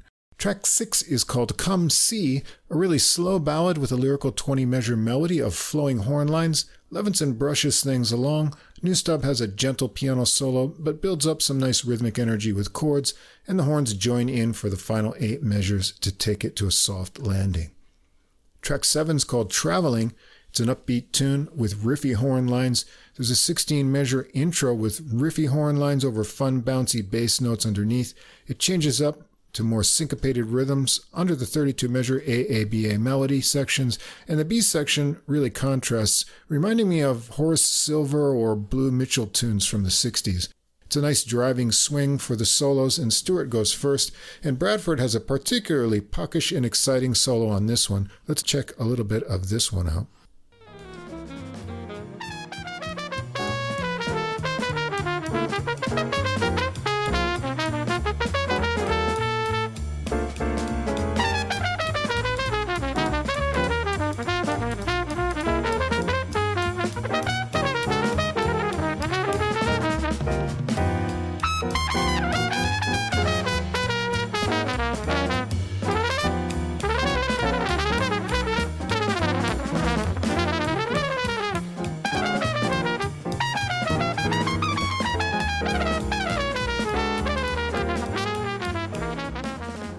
Yeah, exciting stuff. You could almost drop the needle like anywhere on this. Pretty much. It'll sound great. You'll just get some fantastic stuff coming out of your speakers. For sure. After that, Newstub gets around on the piano too before they give the melody another run through. Track 8's called Pepsi, and Newstub gets it going with a rubato solo piano intro. The bass kicks in on the modulating second 8-measure section, and it's into tempo with the horns joining in on the end. They go around these sections in tempo again, and it breaks into a solo for Stewart. Let's hear it get going and a little bit of his solo on Pepsi.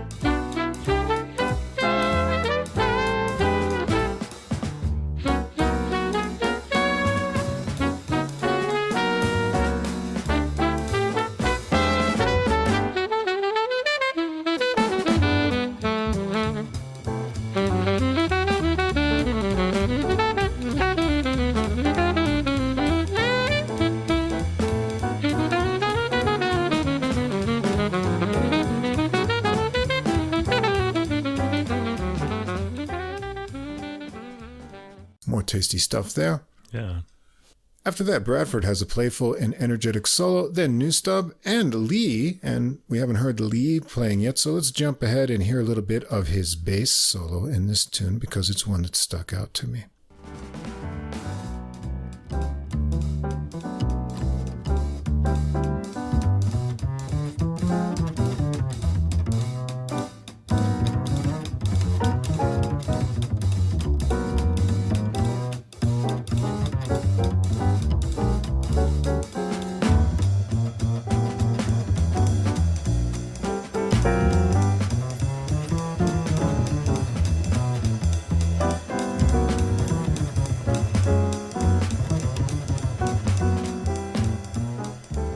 He's really digging in on the bass there.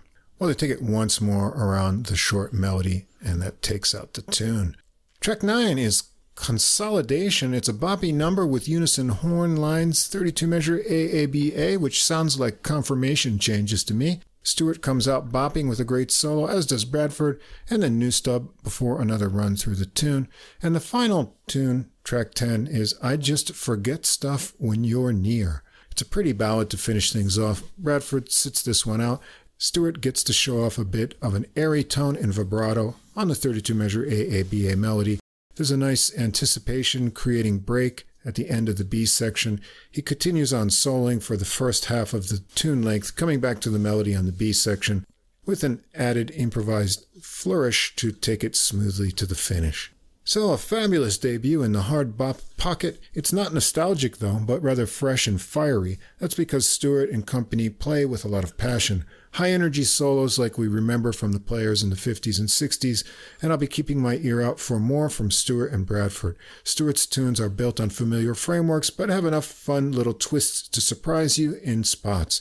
So put on your hard bop hat and enjoy this one. Oh, I just happen to have a hard bop hat right here. I think I'll put it on now. Yeah, get that on.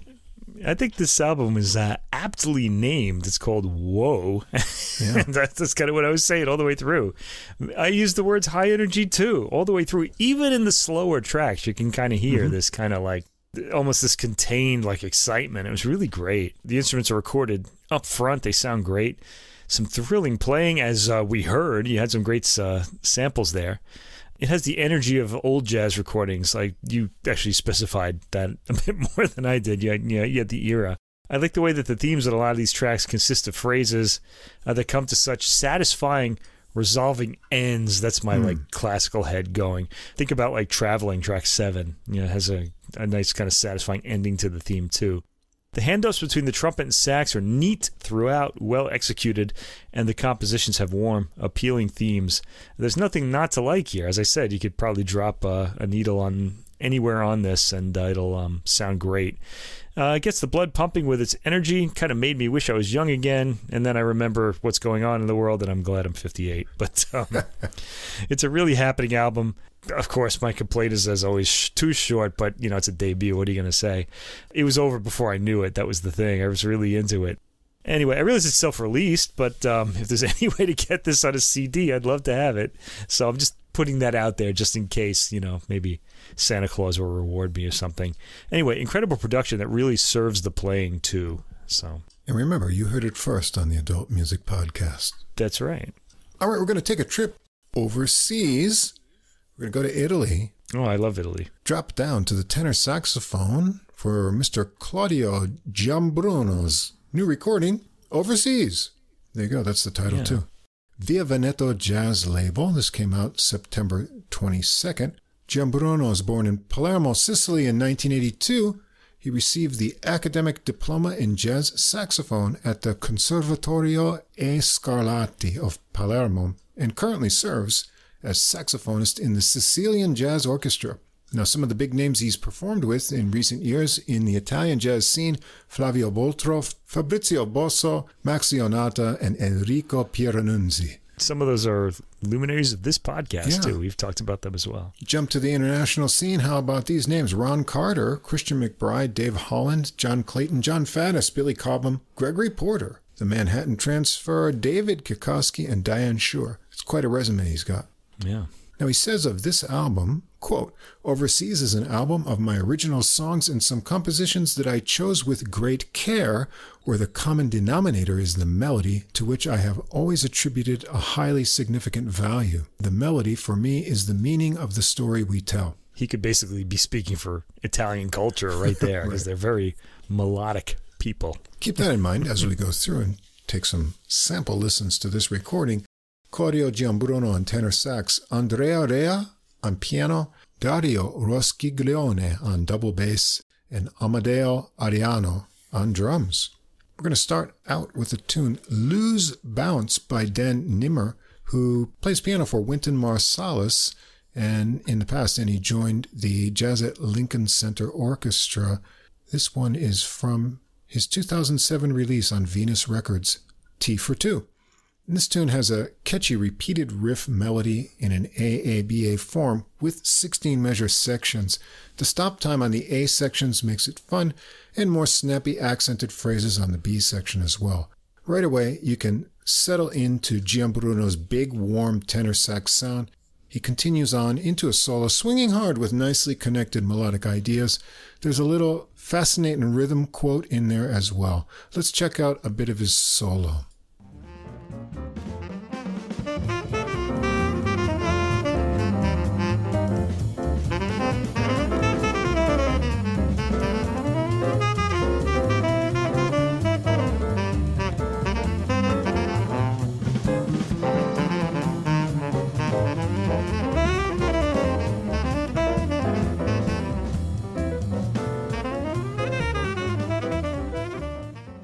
Really swinging away there.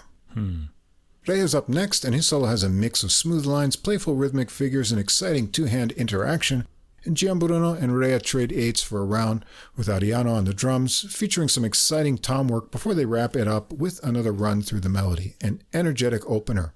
Track 2 is one of Giambruno's originals, First Time I Heard Hobie, a Brazilian beat, as expected with a title like that, more samba-like than bossa, with a good throbbing bass heartbeat. The rhythm section gives it an 8-measure intro, and Giambruno's melody is flowing and has a longing quality to it. It's 32 measures, nice chord changes, with an attractive modulation midway, and a cool break on the next to last measure to set up his solo. Let's hear this one get started.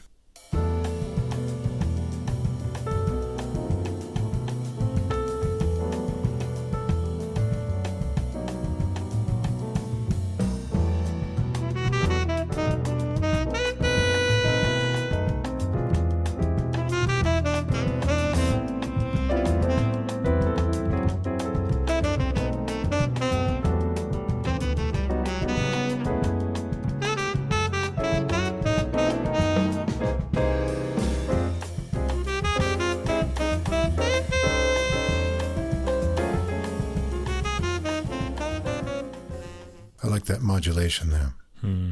So you can see his tone is husky, but his phrasing is breezy, which is a nice mix over those tight, clicky grooves from Ariano and Roskiglione's bass pulse. Nice rhythmic chords from Rea too, and Rea's solo is classy with attractive spaces between notes to start, working into smooth lines. Giambruno returns to flow through the melody again with some final phrase repeats to a well-stated ending. Another one of Giambruno's originals for track 3, Gauvy, G-O-U-V-Y. Rubato sax phrases to rippling piano and cymbal dances make an intro. Ariano gets a speedy beat going on the drums for 8 bars to set up Giambruno to come in on the main melody. It's 32 measures, starting with a stop time section, getting swinging over walking bass, and ending over some more ominous syncopated chords. Giambruno continues on with a hard swinging solo, nice spaces at the end of phrases to digest what you've just heard, and on this one, Rea has a particularly energetic piano solo, so let's hear some of his piano playing.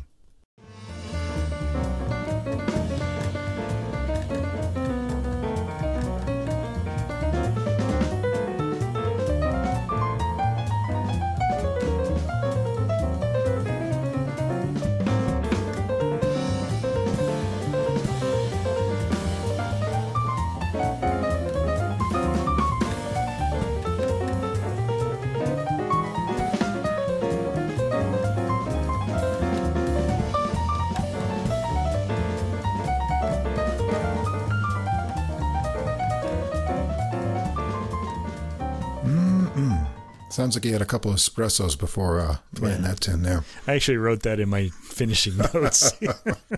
So Roskiglione gets a rhythmic bass solo with a big fat tone after that, and then Gianbruno returns with some of the melody ideas we heard after the stop time earlier, and a new, more syncopated final section to finish it up. Nice transformations in this tune. All right, Mike, you're the Italian speaker. Help me out with number 4. Yeah, but this really isn't Italian. It's Neapolitan. It's a Neapolitan dialect. This is a Neapolitan song. Na voce, na chitarra, e un poco e luna. This is as close as I can get. All right. Despite my family being of Neapolitan descent. Go figure. A voice, a guitar, and a little moon. That's all you need. Yeah. Right. Ugo Calice, Carlo Alberto Rossi.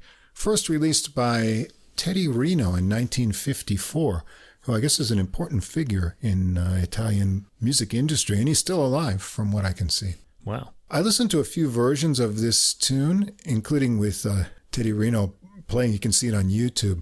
And it seems like it's usually in 4/4, but here they give it a 6/8 feel, set up with a 4-measure rhythm section intro. It's a pretty melody and floats nicely in this meter with a wispier kind of tone from Gianbruno. His solo is melodic and breezy to match. Rea shows off a light touch on his piano solo into some ringing chords to bring Gianbruno back with the melody to a lullaby-like ending. Track 5 is another Gianbruno original, C Muse, and this one has an 8-measure ostinato intro of catchy bass and left-hand piano. It's in a 5/8 meter feel with a 1-2-3-1-2 kind of pulse. Gianbruno's legato melody lines contrast with the syncopated bass underneath. It's an AABA form, but check out how the B section changes up to 6 beats with an extra measure, making it a 33-measure form in total. Kind of unique. Let's check out how this one gets going.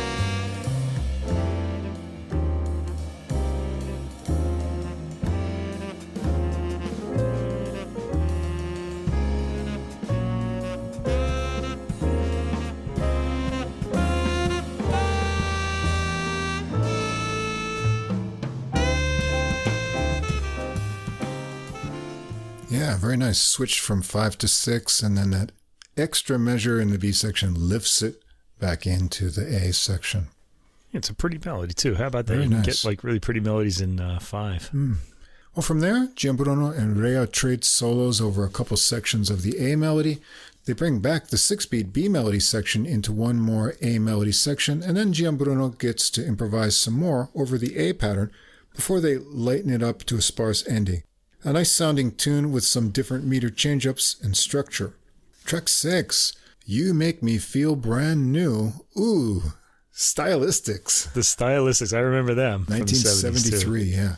The tune's written by Linda Creed and Tom Bell, who was an important writer for that Philadelphia soul sound in the 70s. And he wrote songs and was a producer for Delphonics, Stylistics, and the Spinners, all names we grew up with. Right, yeah. All in Atlantic, too, I think. At least I think so. I'm not sure, but I know that Spinners were. Well, Gianbruno and Rea give it a rubato start with a big, warm sax tone over piano. It kicks into tempo with a soft but punchy R&B groove from Ariano. Rea's chords and piano touches are great, and he gets an understated and pretty solo on this one. Let's check out that piano solo.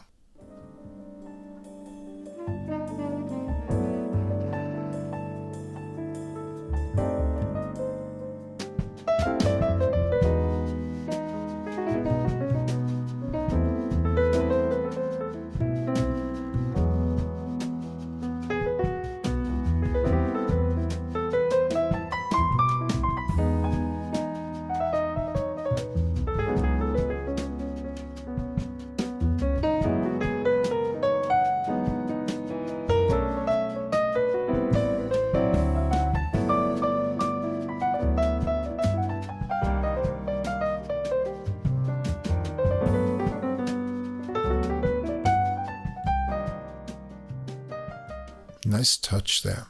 Well, Gianbruno's solo keeps it breezy and smooth, connecting back to the melody and a nice soft ending. Track 7, Thinkin' Before Swingin'. Another one of Gianbruno's original. There's an 8-measure intro setting the mood with repeated dominant chords and a clicky groove. Gianbruno comes in with the bluesy melody phrases. It's got an interesting construction. Sticking on the 1 chord for 8 measures, it goes to the 4 chord and then back in the next section, and the final section gets more movement and an extra 2 bars, bringing it to 26 measures. They go around it again, and then Roskiglione is up for a bluesy bass solo. It's a really cool one, and we haven't heard from him yet, so let's check out some of this bass solo.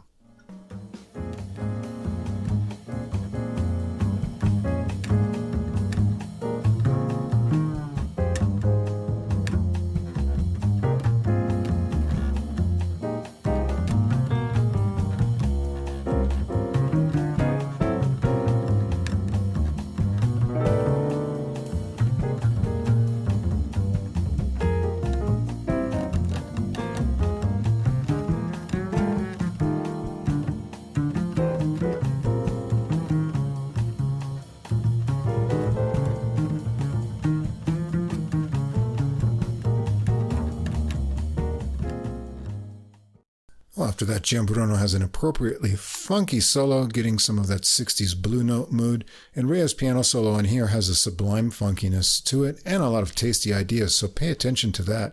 They go through the tune again and vamp out a bit for some final playful sax and piano exchanges and a light ending. Track 8, a Vince Guaraldi tune, Ginza Samba, which was originally titled Ginza and first recorded on the Modern Music from San Francisco release in 1956 that had 3 jazz groups that were relatively unknown at that time. And then you can find the updated title with a new version from All Sides, a collaboration between Guaraldi and guitarist Bolasete, released in 1965. Rea starts it with rhythmic chords, and Roskiglione gets a throbbing samba bass going for Gianbruno, who blows the butterfly like pseudo-oriental melody lines with light agility. It's an AABA form with 16-measure sections, and it switches up to a driving swing on the B section. Gianbruno has an energetic solo over the shifting grooves. Rea is charged up too on his solo before they get back to the melody. Roskiglione is really digging in on the swing sections. Listen to those strings vibrate on the bass. And track 9, Pure Imagination, Leslie Bricusse, Anthony Newley. It's a song from the 1971 film Willy Wonka and the Chocolate Factory, and it was written by these 2 British composers and sung by Gene Wilder. You probably saw that when you were a kid, like me, didn't you? I did. I think I saw it pretty recently as well, just a few years ago. But I did see it originally as a kid on TV. And this one's just a short and sweet ballad treatment as a duo for Gianbruno and Roskiglione, warm and melodic at just over 2 minutes. And that wraps up the recording. As advertised by Gianbruno, melody is the key to this collection of tunes. Interesting choices to cover, and they go with his originals to make a balanced program. There are a variety of grooves from swing, Latin, R&B, and funky, the final soft ballad as well. Exciting, but melodic soloing from Gianbruno. His sound is enjoyable, sometimes full and authoritative, but lighter when the mood calls for it. Very classy piano playing and solos from Rea. It all goes down really smoothly, but there are some tricky meter changes and unique composition points to focus on if you pay attention. An enjoyable recording all the way around. Yeah, I like the warm tone that Gianbruno got from his sax. He is a very melodic player, as he said. You can really hear his tone in the last track, Pure Imagination, the Willy Wonka tune. It's sparsely arranged here with just sax and bass. There's something really inviting about his playing and the ensemble. What it is, I guess, is the melodicism. But it sounds like they're having fun all the way through. The album has great energy throughout, and he also, unsurprisingly, has a way with melody, as we said. I liked how much beauty and feeling he squeezed out of You Make Me Feel Brand New, this very familiar tune from our childhoods. It's mostly an upbeat album with a few slower tracks. All of them had such positive energy that I wanted to hear more. It's also a fairly short album. But it's enough. I enjoyed this. Yeah. So we've yet to be disappointed with Italian jazz just because Italians are so musical. They are musical people. Yeah. Especially they've gotten they got their melody back, really, after the 20th century. Yeah, it's great stuff. All right, and our final recording, one that we've both been looking forward to, and it came out, so I decided we'd get it in an episode right away, and we go down to the bottom of that sax pyramid. The great trombonist Michael Deese and his new recording on Positone Records, Swing Low, just came out September 29th. Michael Deese from Augusta, Georgia, came to New York City in 2001 to become part of the first class of jazz students at the Juilliard Music School. He got both his bachelor's and master's degrees there. And now he's one of the top trombonists in the world with amazing chops and great musical ideas. We've heard him a number of times on the podcast, on Positone recordings, also on Origin label. However, what I didn't know until recently was before choosing the trombone at age 17, he played the saxophone and trumpet.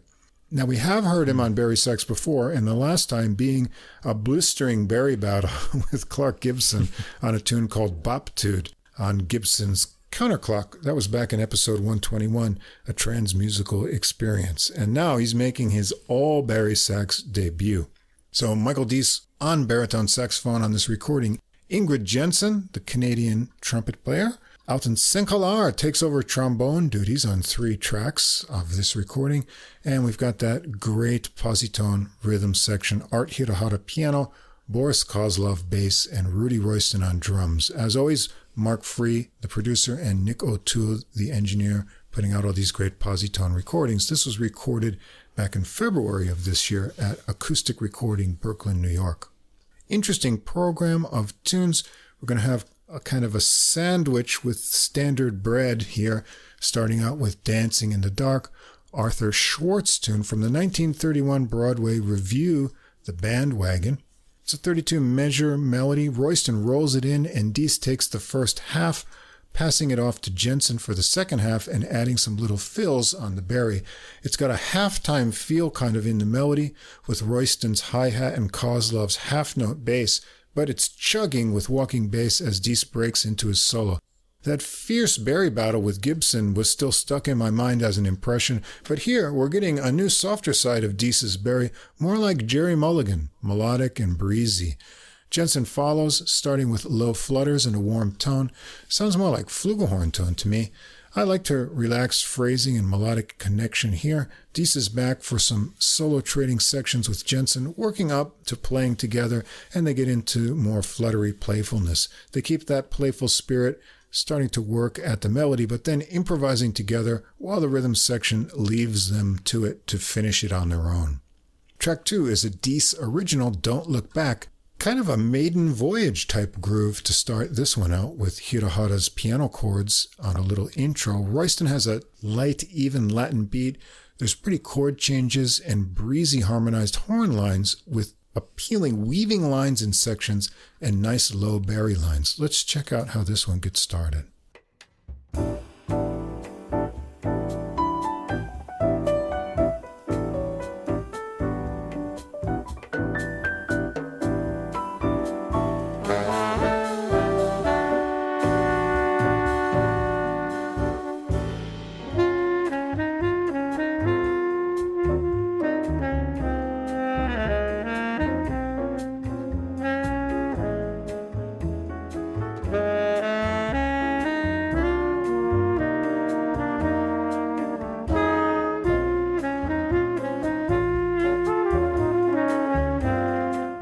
The main melody seems about 26 measures, and then the horns sync up more lines and rhythmic syncopated figures over piano improvisations from Hirohata and toms from Royston. Deese solos first, sounding really fluid with a really sweet tone in the higher register, so let's fast forward a bit and hear some of that.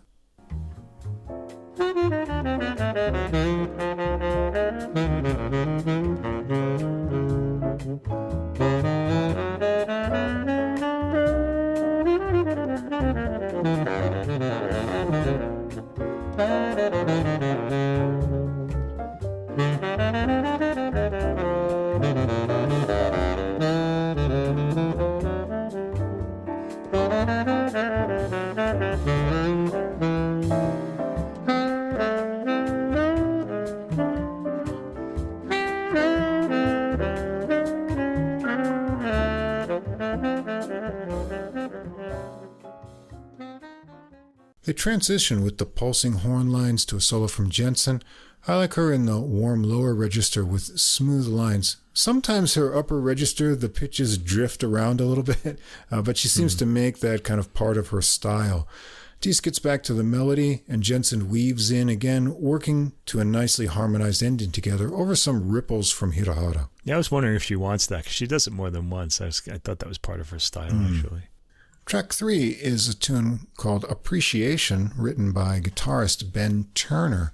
This tune has a smooth flowing melody over a light swing feel. Jensen comes in with the pickups and takes the first round with a cup-muted trumpet sound. There's some fun syncopations along the way, accented nicely by Hirohara's chords. A nice little break brings Deese in for another run through the melody, starting in unison and then splitting into harmonies with Jensen. He's up first to solo again with snappily swinging phrases over the light groove, and Jensen starts with some nice soft-tongued articulation on her solo on this one and keeps a relaxed feel. Let's check out a bit of her solo.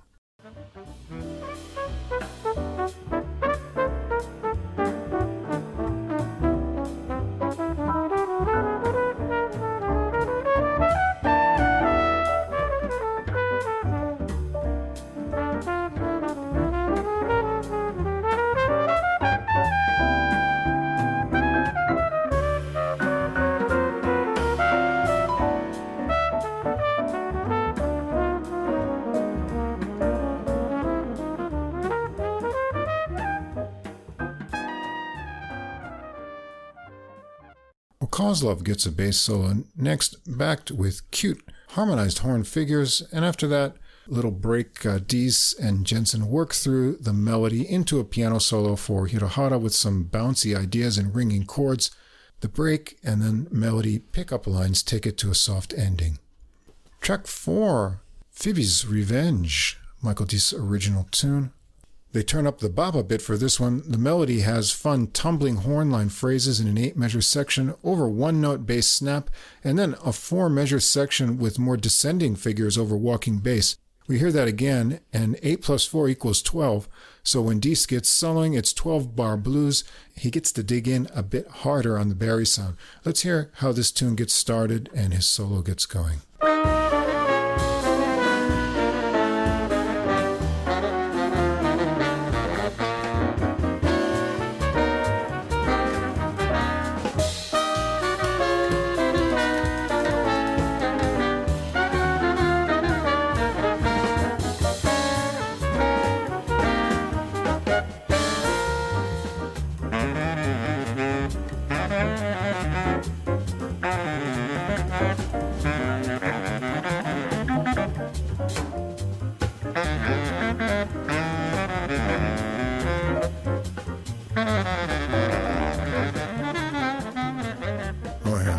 Love that big tone and aggressive approach there. Jensen has an exciting solo on this one too, working out into harmonic extensions for some cool tension, and Hirohara dazzles with speedy figures, lines, and some cool high rhythmic play.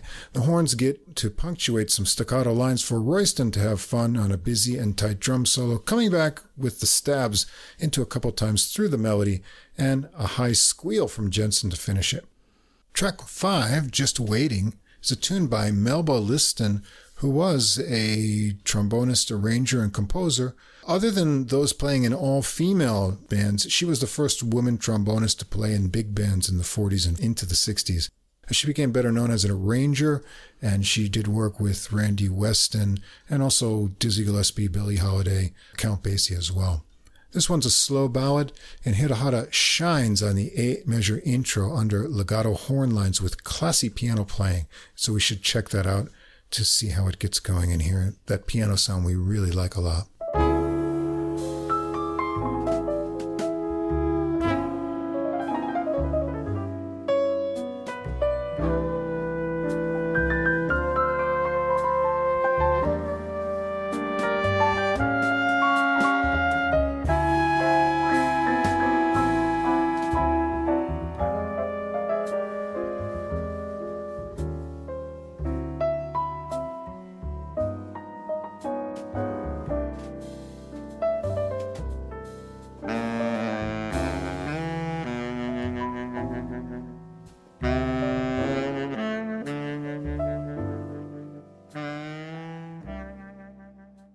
There's Dees with a huge tone in that old-timey quivering vibrato.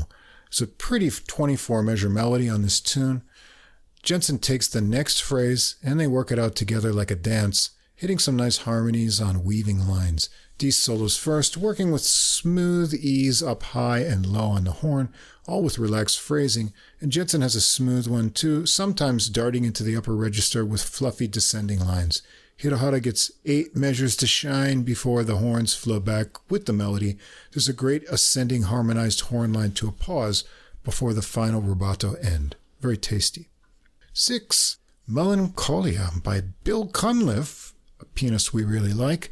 This is from his 1998 recording Bill Plays Bud on Naxos jazz label. Jensen has the harmon mute in for this one, working the moody melody with Dees, a nice relaxed groove. I'd really love to see the written chart for this one because it's got a really tricky meter switch up in there.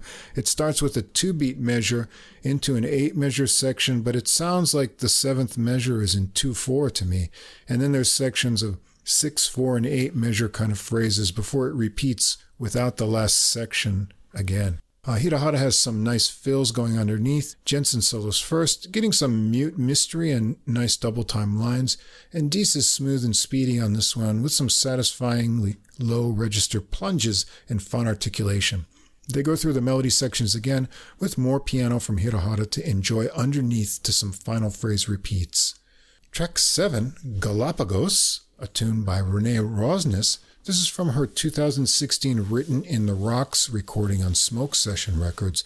And Alton Senkolar joins in on the trombone here and gives us some primordial cries over the rhythm section's open landscape until Hirohara gets an ostinato figure going that's joined by Kozlov. The horns get a rhythmic riff of their own, and things evolve quickly into modal changes and some speedy lines. We've got to check out the beginning of this tune.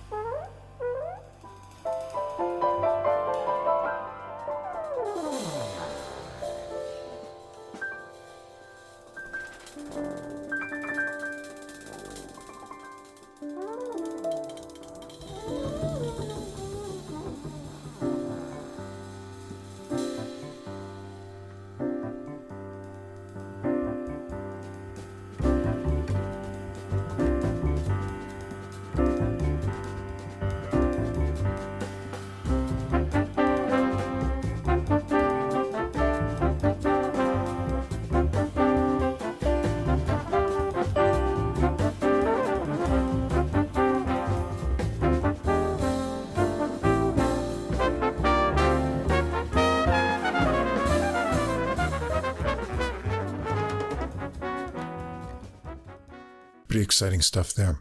Hirohara's on deck for an exciting rhythmic solo, and Jensen follows, matching that animated mood.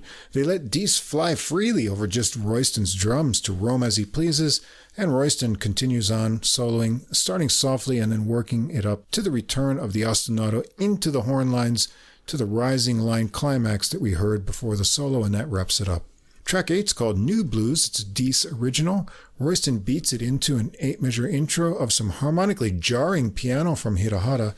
Dees comes in with the first section of the 32-measure melody. Jensen and Senkolar join in with backing from the 9th measure. The heavy loping groove switches up to more of a swing with a nice horn arrangement midway through with Barry and Bone under longer trumpet lines.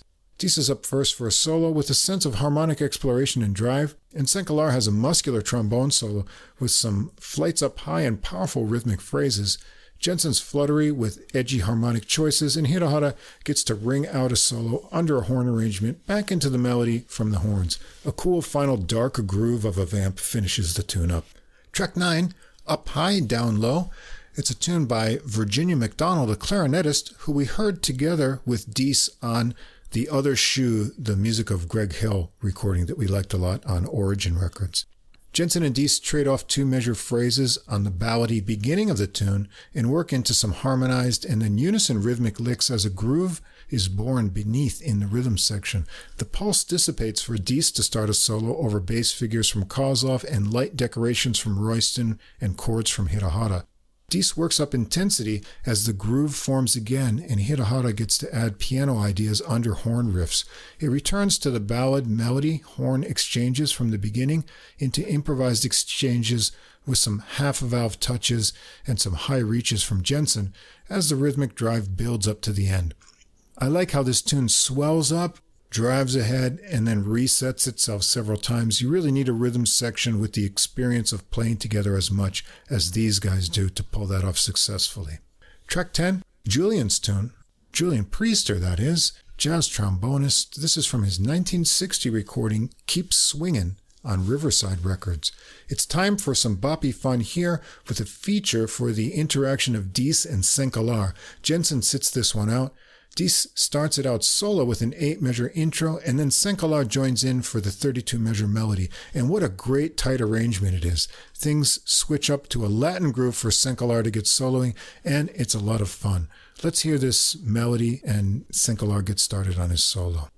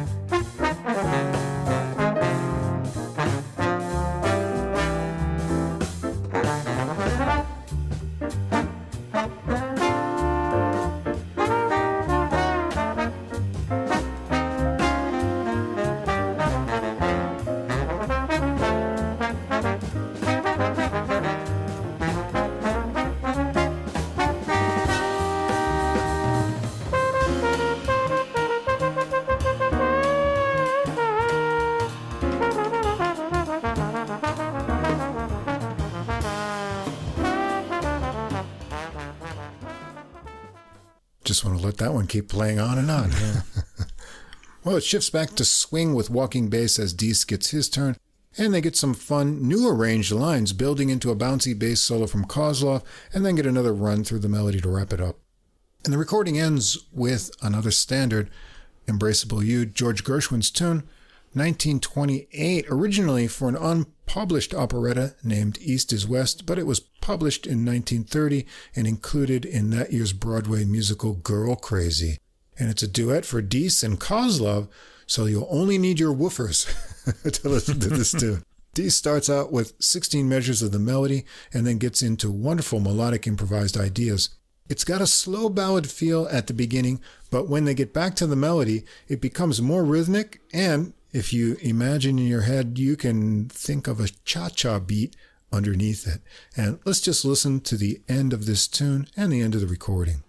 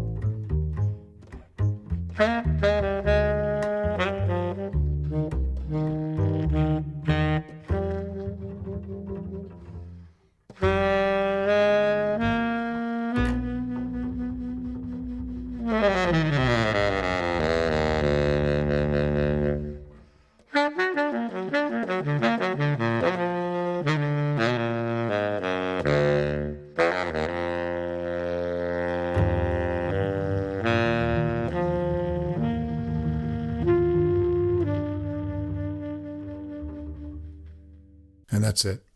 Well, Yeah. Deese has really done it. He's worked out a mature personality on Barry that includes more flowing mulligan-like cool phrases, sometimes an old Harry Carney-like vibrato that's atmospheric, and also an exciting and digging-in aggression that we like in his trombone playing.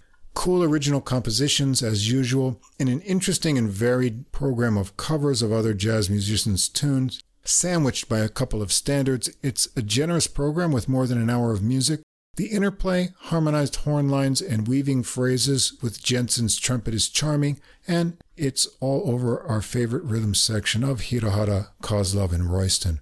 What will Michael Deese try next? Who knows? Who knows? I do like him on the trombone, though, so I hope he'll do more of that. For sure. I was impressed by Deese's whole way with the baritone sax. He seems to know what we like about it, because he was down in the low end a lot, right? There's a lot of low, reedy baritone sax buzz, and I really kind of get off on that. There's you said the same thing. There's an all-star lineup on this album for us. Right. Art Hirahara on the playing with the Class. We hear him within all the other ensembles. Rudy Royston keeping the rhythm exciting and really propulsive when he plays solos. And Boris Kozlov, our most valuable bass player, is brilliant as always. And you can really hear his lyricism in full tone on the last track, Embraceable You, which I really enjoyed. Ingrid Jensen provides quite a bit of contrast on this album, especially when she's soloing. She took a lot of chances, I thought. I liked her best, I think, when she was in duet with Deese, because I thought they sounded really good together, like you had said. It's great to hear Deese on the bari sax, and I was just really surprised and intrigued by this. I liked it. Yeah, he's master of two of the coolest instruments around, so. Yeah, that must make him like the coolest guy out there. King of the low end, yeah. All right. All exciting stuff there. You can check them out on the Deezer playlist, and we'll have a new playlist up with the next episode's recordings not too long after this gets published. What do you have on deck for classical next week? I don't know. What do I have on deck for classical? I know it's a Baroque, a Romantic, and a contemporary again. Let's see. The Baroque is going to be a new Locatelli recording by interesting pairing. Isabel Faust on the violin, one of the great violinists out there, and a favorite of the podcast, Il Giardino Armonico with Giovanni Antonini. And whenever you hear Giovanni Antonini's name on a project, you know it's going to be not what you expect, let's say, even though you might know the tunes. Now, we've been talking about him a lot with the Haydn series that he's doing, the Haydn 2032 symphony series. So here we hear him back in his Baroque guise. Right. We have an album called An Invitation at the Schumanns, which is sort of like an imaginary night out at the Schumann's house, where a lot of music making is taking place. And I thought this was an interesting program. It's also got another violinist that we like, Théotine Langlois de Swart, as part of the Dichter trio on this album. And I've a contemporary Bulgarian composer that I just really learned about today and decided, let's listen to this, because we tend to like Bulgarian composers on this album. So this is really going unheard when I programmed it, so I'm not really sure what it's going to be like. But that is, let me get her name here, because I just learned it today. Dobrinka Tabakova, I don't know. But we'll see what that's like next week. It's all orchestral works. Oh, cool. And I'm going all trumpet next week. We're going to check out Eddie Henderson, elder statesman, on the trumpet with his recording Witness to History. That's on Smoke Session Records. Brad Turner on trumpet and piano on Cellar Live, The Magnificent. And one, I'll tell you, that sneaky Deezer. I've been waiting for this recording to come out. A trumpet player that we don't hear enough of. Been waiting a couple years for his new release. That's Jim Rotundi with his quintet. It's on Crisscross Jazz over here. I knew this had been coming out for a few months, and I checked, and it wasn't listed anywhere. Especially it wasn't listed on Deezer. And today it suddenly appeared with the original release date of September 29th. But okay, well, it's not like it was that long ago. So no, still, but when an album comes out that I'm looking for, and then I know that feeling well. Yeah, they put it up with not the actual date that they had it, but it's available now. A really great trumpet player that I'm always looking forward to hearing. If you want to find all those recordings together, they'll be on the Deezer playlist. You can go to Deezer, come over to our Facebook page, and get a link to it there. As we said, we've got that great interview coming up this week. I should have it out on Thursday.